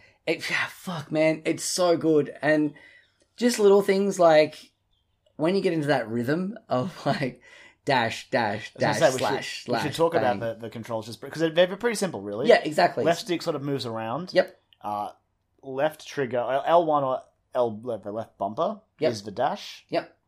L2 / left trigger is dash. Then L2 slash. Yep. And R2 / right trigger is shoot. Yeah. And that's really about it. That's pretty much it. You've got you get an ultimate that I think you activate with X. I didn't get to use it. I was too garbage. I think it was an X or. And there was also a sort of a little rail you had to press a button to the beat of the music along as well. Yeah, so they were almost like quick time events essentially. Yeah. But quick time events in a rhythm game is that's a rhythm game essentially. But yeah, I was curious when I heard about this game. I was like, I'm in, but I'm curious how it plays. And now playing it, it plays so nicely. I love the music. The music was so good. It was as we heard Julian, I think he said in the interview as well, about being a very, very much an EDM vibe when it comes to music, because it's just not just that though. I mean, yeah, exactly. But the ones he was showing in the demo was the EDM vibe, which is great to get that feel of the pulse of the music. But yeah, talking about the fact that there's going to be other playable characters in there as well that have different styles of music, and I am just a really simple thing I liked about it as well is because obviously it is a rhythm dungeon crawler. How it sort of plays out is so you're presented with the stage and the song starts playing, and at the top you're basically you're listening to a song. You'll see the track duration and it sort of fills up, and that's it's you have it until the end of the song to get out of the stage. Yeah, I love that. It's that's your time limit for the stage. And it's a really neat way to do it. It sort of also again just makes sense because you're listening to a song, but also getting through a stage. Yeah, absolutely. Karen, I'm so fucking excited for this game. Coming out, I believe end of next year they're targeting at the moment. And God, I played it 3 times over the weekend.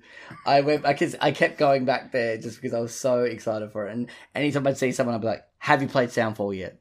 No, go play it. Go to the indie section, go play Soundfall. Just because it's so excellent.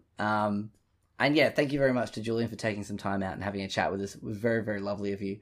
But yeah, what else did I play? Let's get into let's go back to back with visual novel stuff. All right.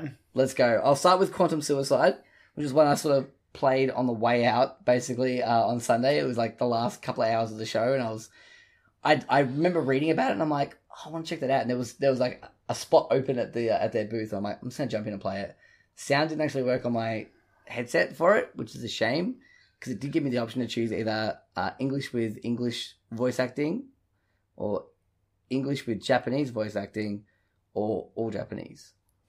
And yeah, basically this is you're playing as a character on a spaceship, and it's just a straight up visual novel. And I was like, oh yeah, I'm clicking through. Yeah, this is interesting. Character I ate something off the table and they didn't feel well. So with the doctor like drugged them, and then they woke up. And it was the next day, and like, all right, cool. We're in the dining hall. They're having a meeting with like the crew of the ship, and they're basically talking about like something that happened.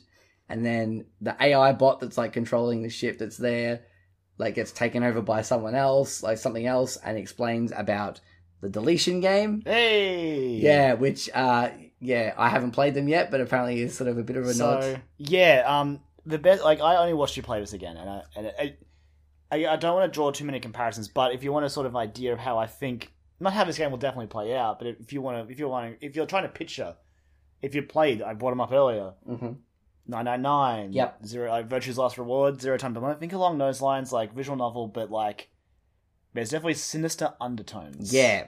So the demo, I think the demo you can actually get. It's I think it was online. on Itch.io. Yeah, so you can check it out on Itch.io.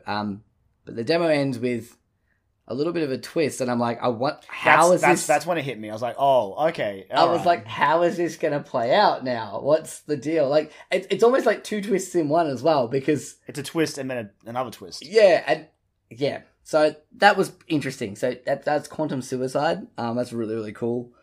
And then the other sort of visual novel the game that I played was Necrobarista. Cinematic visual novel. And very cinematic. So this is from Route 59, Melbourne devs. Lovely people as well. Play it last year? Yeah, did play it last year. Blew me away. Yes. And I played it again this year. Still blew me away. Blew you away more. Yeah. Man, so much about this game. It was really cool. Some of the elements that they showed off in this demo this year was the fact of like picking out keywords in people's statements, and then you can use those to like level up certain bars to access different parts of the story, which is really interesting. It's a cool, because again, I keep going back to them. The visual novels I played most recently. Yep. But sort of how the branching narrative paths work in a visual novel is really cool. Yeah. And this one has my interest, but the escape games have like their weird timeline thing. Yeah. Which is just a neat way to sort of get like to track where the story is going. Mm-hmm. But this sounds it sounds much more interesting. Like it sounds much more conversational almost. Well, yeah, exactly. Yeah. Like you're more involved in the process, as opposed to that's like you hit a thing that's like, do you want to go this way or this way? Yeah. Like this is much more engaging, and I love that. And you've only got a certain amount of spaces you've got for like keywords, so you've got to like take some out to try and level other things up to get parts of the story. I mean, to see how that works in the whole thing. Yeah, you have to and like each of those have categories as well. Yeah. So you sort of you've got to be paying attention to what you're taking, which again I love. It's just more involving, which I guess is why they're calling it like a cinematic visual novel. And I mean, not only that is the fact that it's like fully 3D rendered as well, and not 2D. Like it's art, gorgeous. Yeah, it's such a great art style to it. About a barista who is also like a necromancer. I had to have coffee after I watched you play it. I know, right? Yeah. Coffee now. Hey, look, the Terminal. They got coffee to die for. Apparently, best coffee in Melbourne. Yeah, exactly. Best coffee in the afterlife as well. That too. Yeah. So, I mean, if you want good coffee, you're probably gonna want it in the afterlife. Exactly. Yeah. Coffee gives me life. So. Oh yeah, like all weekend it gave me life. Oh yeah, so much coffee. But yeah, no, I cannot wait. They're saying early 2019 at this stage on PC, and then I think shortly after on PS4 and Switch. And Switch, yeah. Which, I would get it for PC, please. Yeah, I will take it for PC. One earliest copy, please. Yep, that would be me. I'm going to put my headphones on and just fucking kick back with that. Yeah. Play through it. I'm excited to see like the full story from start, because like I can kind of gather how things are going, but I'm like still not 100% sure of what the vibe of the story, like how the story's going to play out. So which is good. And I had like the intro looping at the terminal, and that song opening song. Good. Yeah, the soundtrack's amazing. Yeah, that was really, really great as well. What else haven't I talked about yet? Well, I'll bring up Party Crashers. So There's a bit of some story behind this one as well. there is some story behind this one. So I did play Party Crashers. The guys behind Party Crashers, which is Giant Margarita. There's an interesting story about that you'll hear in the interview shortly. But yeah, so Giant Margarita, they've made the party golf game, which is always popular at PAX. It's always on the show floor, and they've always got a big crowd around them. But not this year, Joel. Why? Yeah. Well, No, there's a reason. Yeah. They had 2 games there. They did have 2 games there, and it wasn't party golf. So It was something new and fun. yeah, exactly. Yeah. And they always are fun, but like there's something fun about going and going, I haven't heard of that game yet. Exactly, yeah. So Party Crashers was one of them. The reason I went to play Party Crashers was because on Saturday night, I actually appeared in my very first panel at PAX ever. So I was on stage for the Australasian Gaming Podcast Network party mode, where I got to play video games on stage against some other podcasters. Look, we didn't do great. I think we put in an admirable effort. Man, we've got friendship. Yeah, we did. That was we were team friendship in it. My team was the Purple Monkey Dishwashers, captained by Lauren from Point and Click, and my other teammate was also Michael from Reset.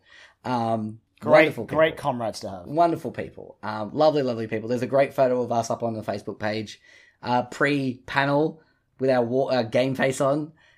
Didn't carry over on stage, but we did pretty well. And one of the games that we played was Party Crashers. So I was like, I'm going to get some practice in. So I went and played Party Crashers on the show floor.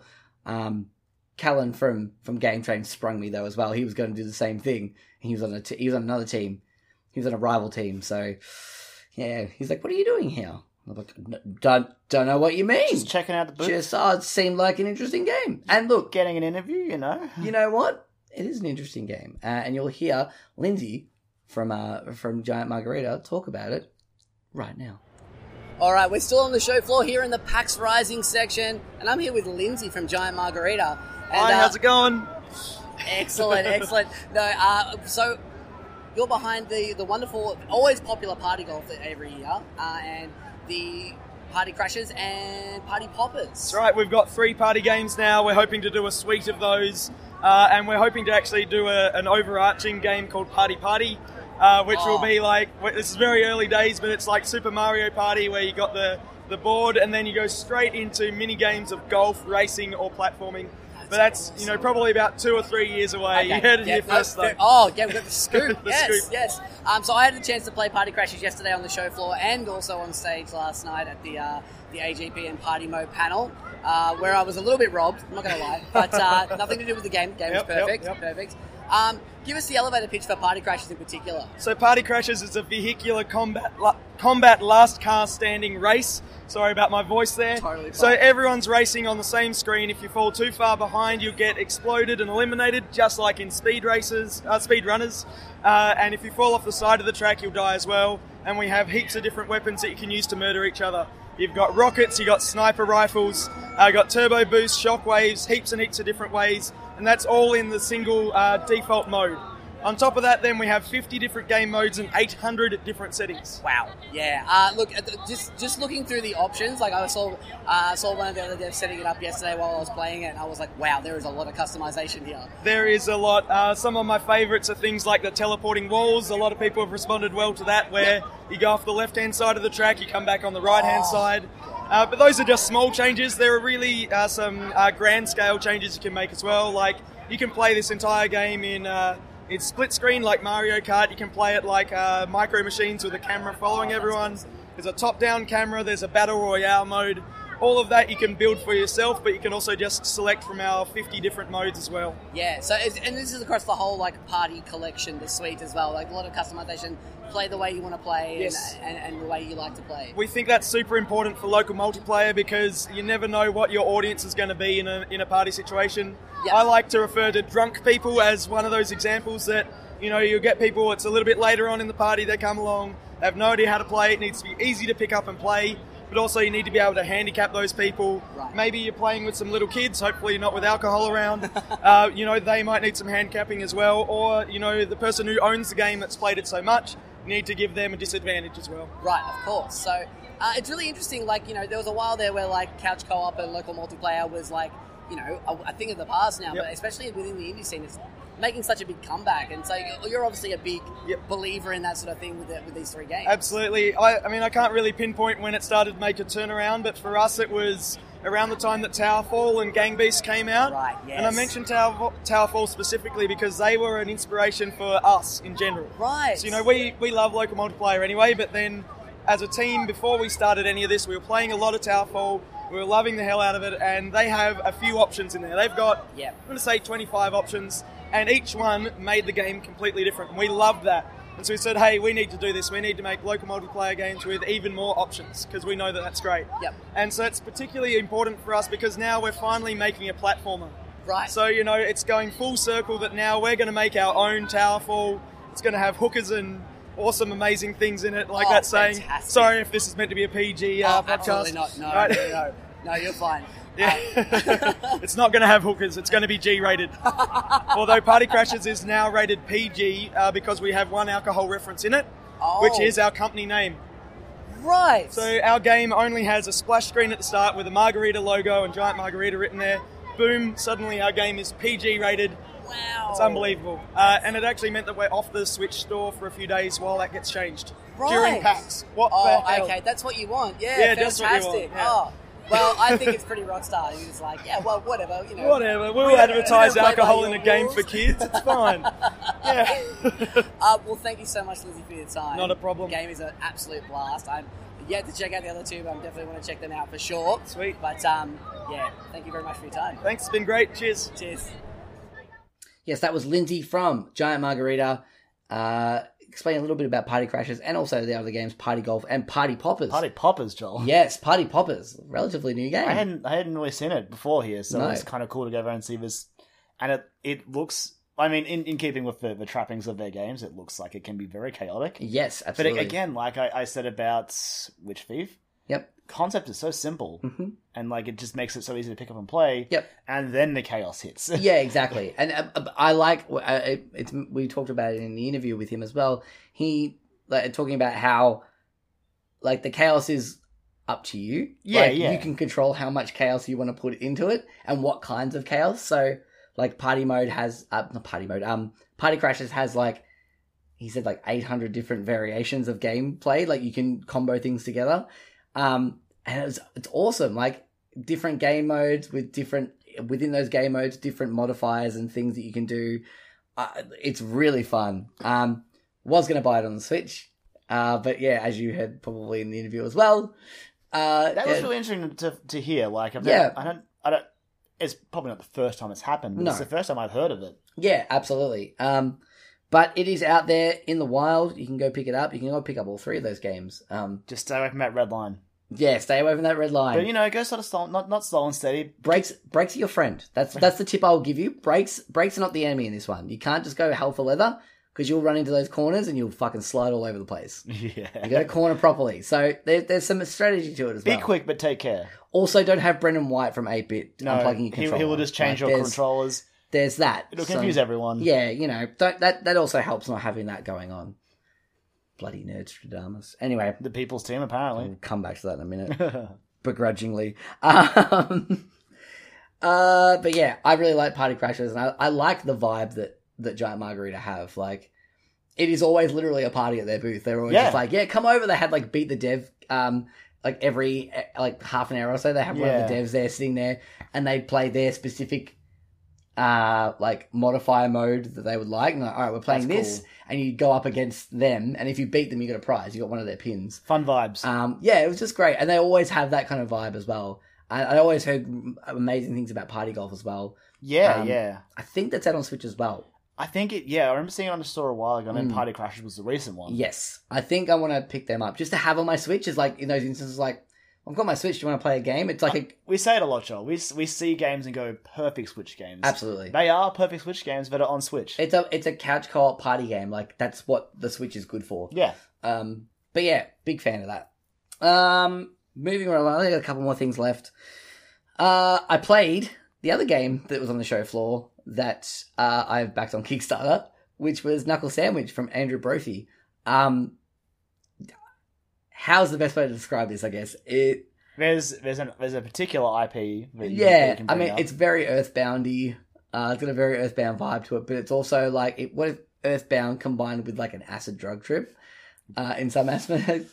Earthbound is pretty acid, and I know, and that's what I mean. okay. So it's like an acid drug trip on an acid drug trip. Yeah, like I don't know it's going to get weirder, but like the demo I played, like I was going into town to go to the job agency because I need to get a job. I think the demo's available, isn't it? I'm going to check. I think it is. Yeah, I think you can actually get it up. get it. There is I a might- demo available I on might get it. on itch.io. Yeah, definitely check it out.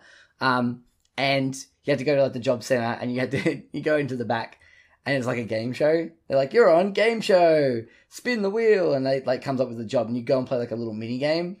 One of which was like I had to catch bugs. And they're like, I caught them all, and I went and talked to the guy, and he was like, "All right, but there's still one more that you need to catch." And you go over there's like a hive on a tree, and you attack that with the bug net because you have to be careful with them so you don't hurt them because you didn't want to hurt them. So he's using a bug net because he saw it in a game once. And then that was literally what he said. He's like, I saw it in a game once, and who knows, if you do really well, maybe you can come and move onto my island. And I was like, okay, that's cute. Even then, like I got such jolly Link to the Past vibes from like the animation of the net swinging. Yes. as well. Yeah. But yeah, and so you do that, and then the bees come out of it and they attack you, and it goes into like a turn-based combat. Which like everything about it, there's always this like weird, like funny jokes in there as well. The writing's really funny. Like when you fail that one, the guy running the show is just like, you didn't get that job? Like, well, we haven't got anything for you, I guess. Even when you beat up the bees. Yeah. It's, oh man, it's really, really funny. The art style's really cool, and their booth was great too. They had The video they had playing on like the little tiny CRT screen. yeah, this like it was like a combo VCR one as well, and they had it playing this this So like, 90s. yeah, demo like infomercial video about it, and I was like, when can I buy Knuckle Sandwiches? Like, it's not available yet, but you can go and wishlist it on and all this other stuff. It's like, yeah, can I give you money? No, we already had a Kickstarter. Yeah, and it's like, no, I heard this game was on Yeah, Kickstarter. that's It's the like, one. yeah, we had a really successful Kickstarter campaign. It's ended now, but thanks for asking. Like, it's like super like low key, like It's already over. no shade, but yeah, yeah, I really like the tone and the humor behind it. I'm very excited to play more of that when it comes out as well. Hey man, if Nintendo's not going to make Earthbound games, we need people like Toby Fox and the devs on this making those interesting, weird Good on Andrew RPGs. Brophy. Yeah. No, I'm excited. I'm so happy that the two games that I backed on Kickstarter I've now played. Yeah, I'm they're like, both there. they were both there. I played them, and they were both really good, and I'm very excited for them. So I'm super happy about that. Lastly, though, it wouldn't be a PAX episode of the Dialogue Options podcast if we didn't go and check in with the man, the myth, the legend himself, Mr. Mike Blackney, the legend behind Dead Static Drive. Did another interview with him this year because he's just one of the nicest people on the show floor. In general, ever. Just a lovely person. So we had an interview with him, and we're going to play for you right now. Alright, so we're back on the show floor in the PAX Rising Indie section, and I am here with the man himself, Mr. Mike Blackney. How are you doing? I'm doing very well, thanks so much. Excellent. So yes, of course, he's the genius behind Dead Static Drive. Big fan of that on the show here. You probably heard us talk about it a lot. I played it again yesterday. I played it again. Loving it, dude. I'm absolutely loving it. I'm so hyped for this game. You've been busy. Thank you. Yeah, I have been very busy this year, Yeah. So, what's since probably the last time I saw you last year, I think. How's the year been treating you? It's been a wonderful year. I got funding. I've gotten more connections in the industry, so I know who to talk to when I'm talking to consoles, and that's a wonderful place to be. Awesome. And yes. I've been developing the game really hard. I've got contractors making art for me. I've got designers making levels for me. And the game's going to be out sometime. which is good. Oh, that's the best news ever. I remember you mentioned that to me the other day, and I got so excited. So, this is one of the games every year. I'm just like, have you played Dead Static Drive yet? No, go play it. Go now. Drop what you're doing. Go.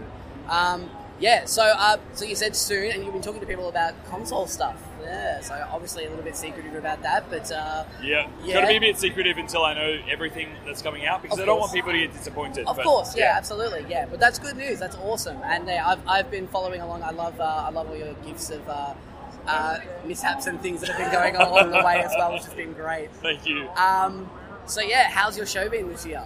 Oh, it's been incredible. In fact, the very first day of PAX, I was showing a build from GDC, 6 months old. Right.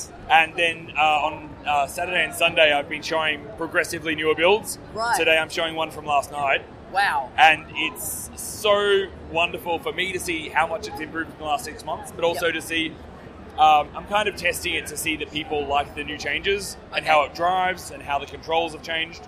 Yep. And it's been really wonderful. The feedback's been phenomenal. Excellent. Well, my co-host is very excited by the... he saw the cherry pie. He's like, you need to go to the cherry pie.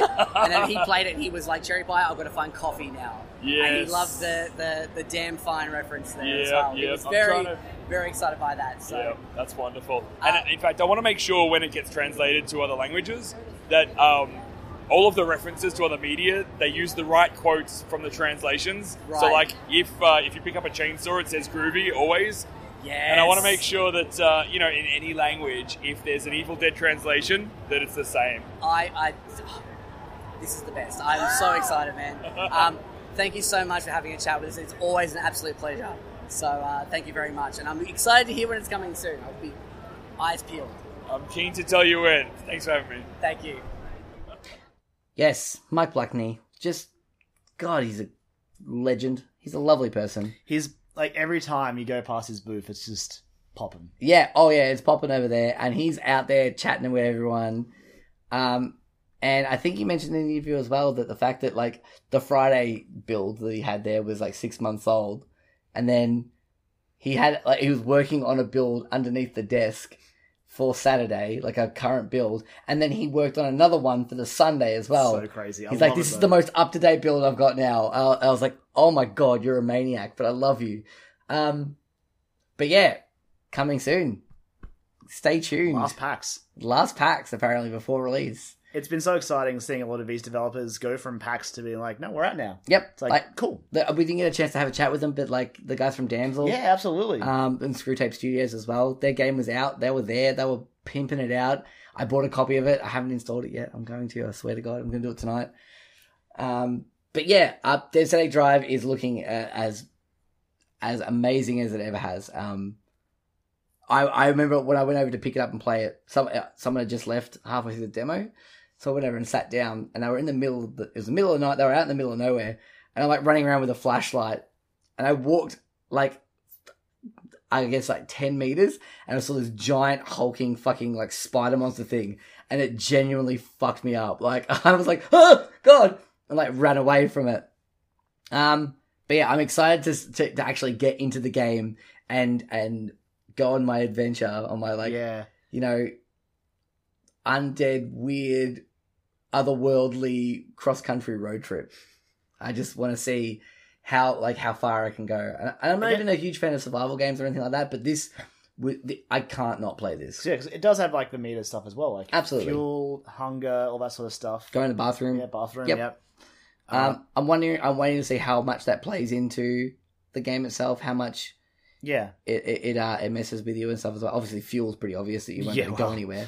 No fuel equals bad news. Exactly. Outside seems pretty dangerous. Yeah, and being able to like recruit other people. I actually saw someone recruit like the demo they had there was like just like a diner, and then like a little surrounding area of that, and there's like 4 or 5 people in there, and the person I saw playing it recruited everyone in there and had them with it as a team. Oh wow! And took them out and like took on these fucking giant worm monsters. That's interesting. I was like, all right, you can build a squad. Friendly fires off though. I may have accidentally killed my companion when I briefly played this game, and I felt guilty and I left. Yep. The guilt is still with me today. It may never leave. I did hear bits of music, some music in there as Yeah, well. me too, actually. I was Like, some nice, ooh, some nice atmospheric, like back country America sort of vibes there. Yeah. Some cheeky Twin Peaks So references. I don't want to overstate the Twin Peaks vibes that I get from this, but yeah, the music, I was like, oh yeah, this is what I'm after. And like cherry pie's there. Yep. There's damn fine coffee there. And I mean, we had a chat with him. I can't remember if it was in the interview or not. But I think it was just after. 'Cause I rocked up late. That's right. Yeah, we were talking to him about like a whole bunch of different references and stuff because he is a massive like. I mean, his Twitter handle is like Kurt Russell Fan Club, so he's like very much into like those like pop culture things and but not like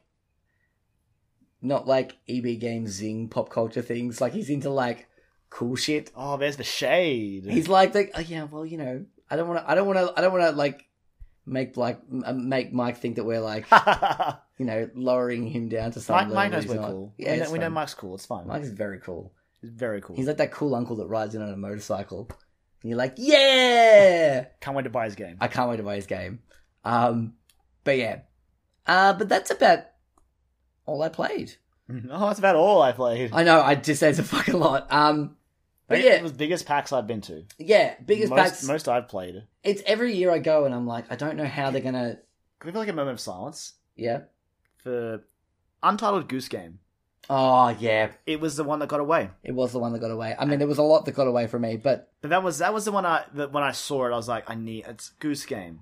Yeah. I want to be a goose, but I didn't get to be a goose. You want to talk about things that were popping off? That was fucking... It was huge. Yeah. It was like 90-minute waits or something for it. And I'm like, oh my God. But yeah, just... Oh man, the show floor was so lovely this year. We did go to a couple of panels. Like we went to... Obviously, I went to the AGPN one because I was kind of in it. So, yes. But yeah, you and our friends tagged along to that as well. Yep. To support, which was lovely. Thank you. Oh, you're welcome.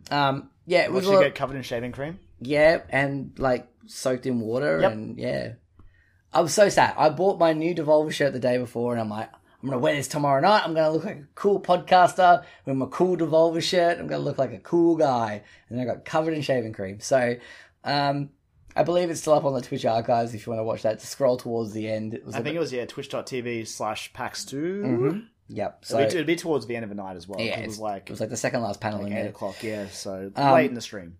Yeah, so just skipped it along to see my ugly mug losing at video games. Unless you want to watch all like 11, 12 odd hours of stream, yeah, I mean, which you're welcome to do. Go for it.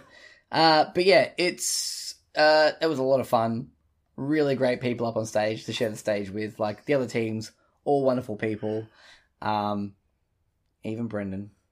That's fine.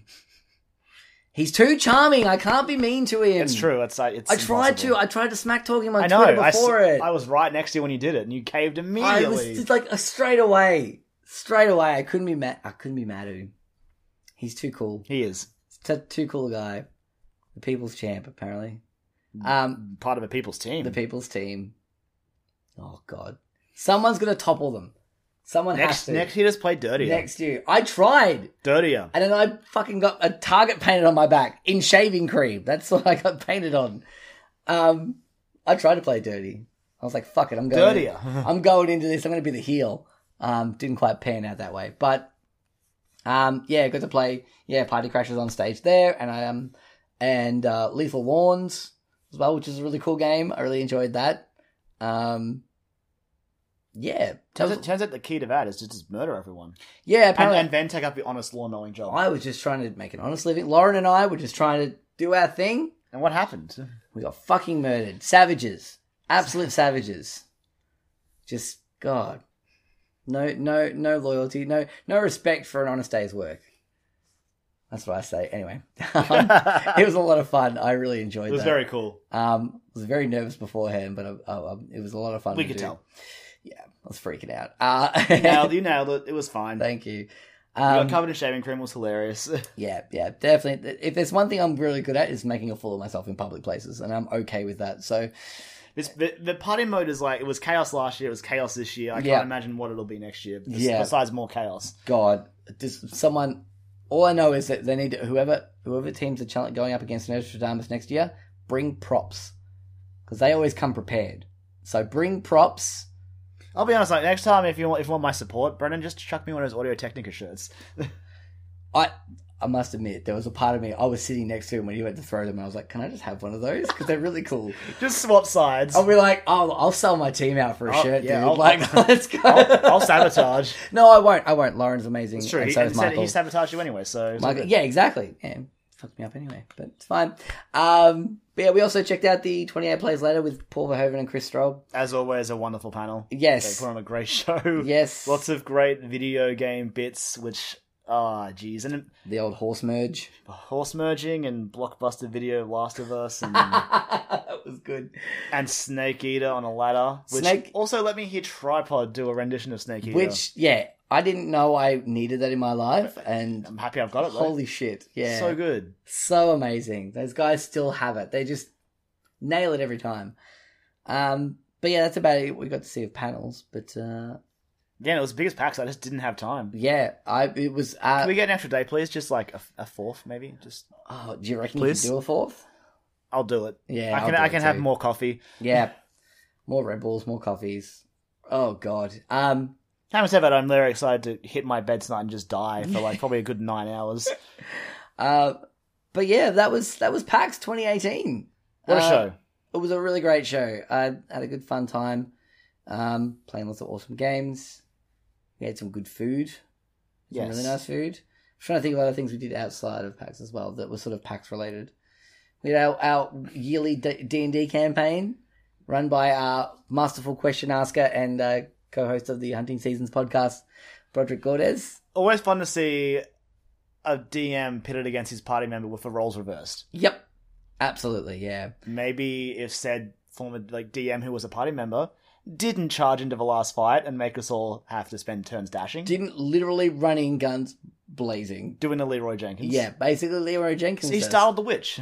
And then was like, I need to get home quickly. I need to go home, guys. We need to finish this. I'm sorry, like, we're busy. We could have finished this a lot quicker, but I have to I'm busy spend dashing. 2 turns move. I'm dashing. God damn. Anyway, that was a lot of fun. It's a good year. So much fun. That's sort of about it, though. That's sort of like a... Should we take this moment to do a bit of a shout out as well? One of our friends is actually quite famous now. So one of our friends, Mr.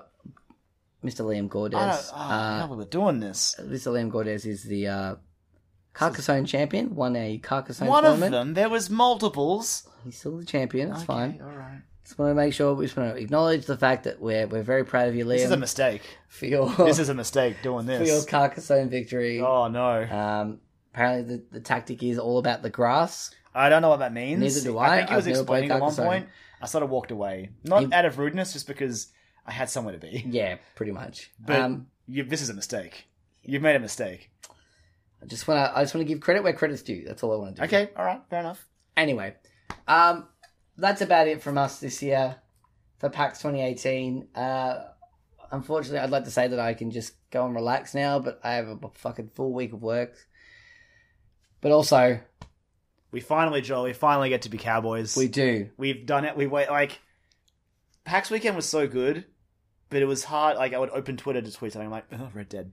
Every now and then you'd have that thought. It was like, Oh, Red Dead. fuck, I want to play Red Dead You'd walk right past now. the EB booth and it's like, "Hey, get your Red Dead EB World Cards." Oh, Red Dead. Oh god, Red Dead Redemption 2 is out. God, I just want to be It's a cowboy. sitting in my PlayStation right now.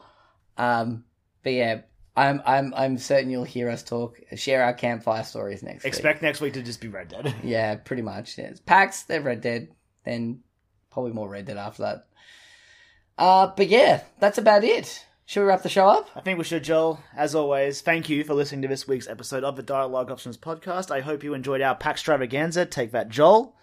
Jam-paxed. It's PAX Extravaganza. It's way better. You don't get to name the episode, so... I can always edit it, though. As always, we want to thank you for reaching this point.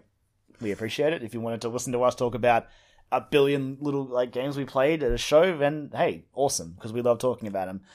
If you want to keep up with us on the social medias, you can find us both on Facebook and Twitter, and I guess since we mentioned it, our Instagram, which yeah, we've been sort absolutely. of chugging away at You were slowly. smashing away at that over the weekend. It was great. All of those are just Dialogue Options. If you search for them on those platforms, you should find us. Yep. I hope. I haven't tested it to find out, so if not, tell me I'm wrong. That's our username on all of them, so it should work. It should work. It should surely, work. Yeah. If you dialogue up from Twitter, like that should work. Or even if you go to Twitter and search for it. Oh, yeah, that true. does work. Yeah, See, yeah, it's sure. all good. That's You're fine. That's fine. I haven't done the research, so we'll just pretend I'm right. And of course, whatever podcast platform you listen to us on, chuck us a thumbs up, a share, a review. It always helps, whether it's Podbean, iTunes, Podchaser, Google Spotify, Play. Google Play, Google Podcasts as well as a thing. Yeah. Wherever it is, we Yep. appreciate it. Every little bit counts. Individually, shit, Joel, I wasn't even ready for this. Would you like me to go first then? Where can they find you on Twitter, Joel? You can find me at Jolly Mac, where the last thing I tweeted about, I discovered a band called Ice Nine Kills this week that have released an album that every song is based around a different horror movie. So I've been absolutely flogging that. They also did an album before it called Every Trick in the Book. It's all about, every song's about a different novel, like Dracula or Dr. Jekyll and Mr. Hyde or Carrie. So I've been slamming that all week, and if you like your metalcore, get into that and give it a listen. It's my music recommendation for the week. But where can they find you, Karen? Actually, you know what, Joel? Since you gave a music recommendation, you can find me on Twitter where I'm at LumbermanX, and what I've been tweeting about is, you know what, Joel? Over the weekend, the only thing that came out wasn't Red Dead. Season 2 of Castlevania is here. Go and watch it. Yep. It's gonna be a good ride. Yep. Let's get a season 3, guys. Let's do it. I'll catch up. You bloody better. Yeah. Because I'm bringing Castlevania season 2 next week as like just banter. I don't have time. It's fine. Like it's fine. It's all good. All right, I just have to tune out while I'm like, I can't listen. Not yet. Anyway. But anyway, apart from that, that's about it, and we'll let our wonderful theme song see us out. Stay up. Bye. Player 1. Player 2. Prepare yourself. 3, 2, 1, fight.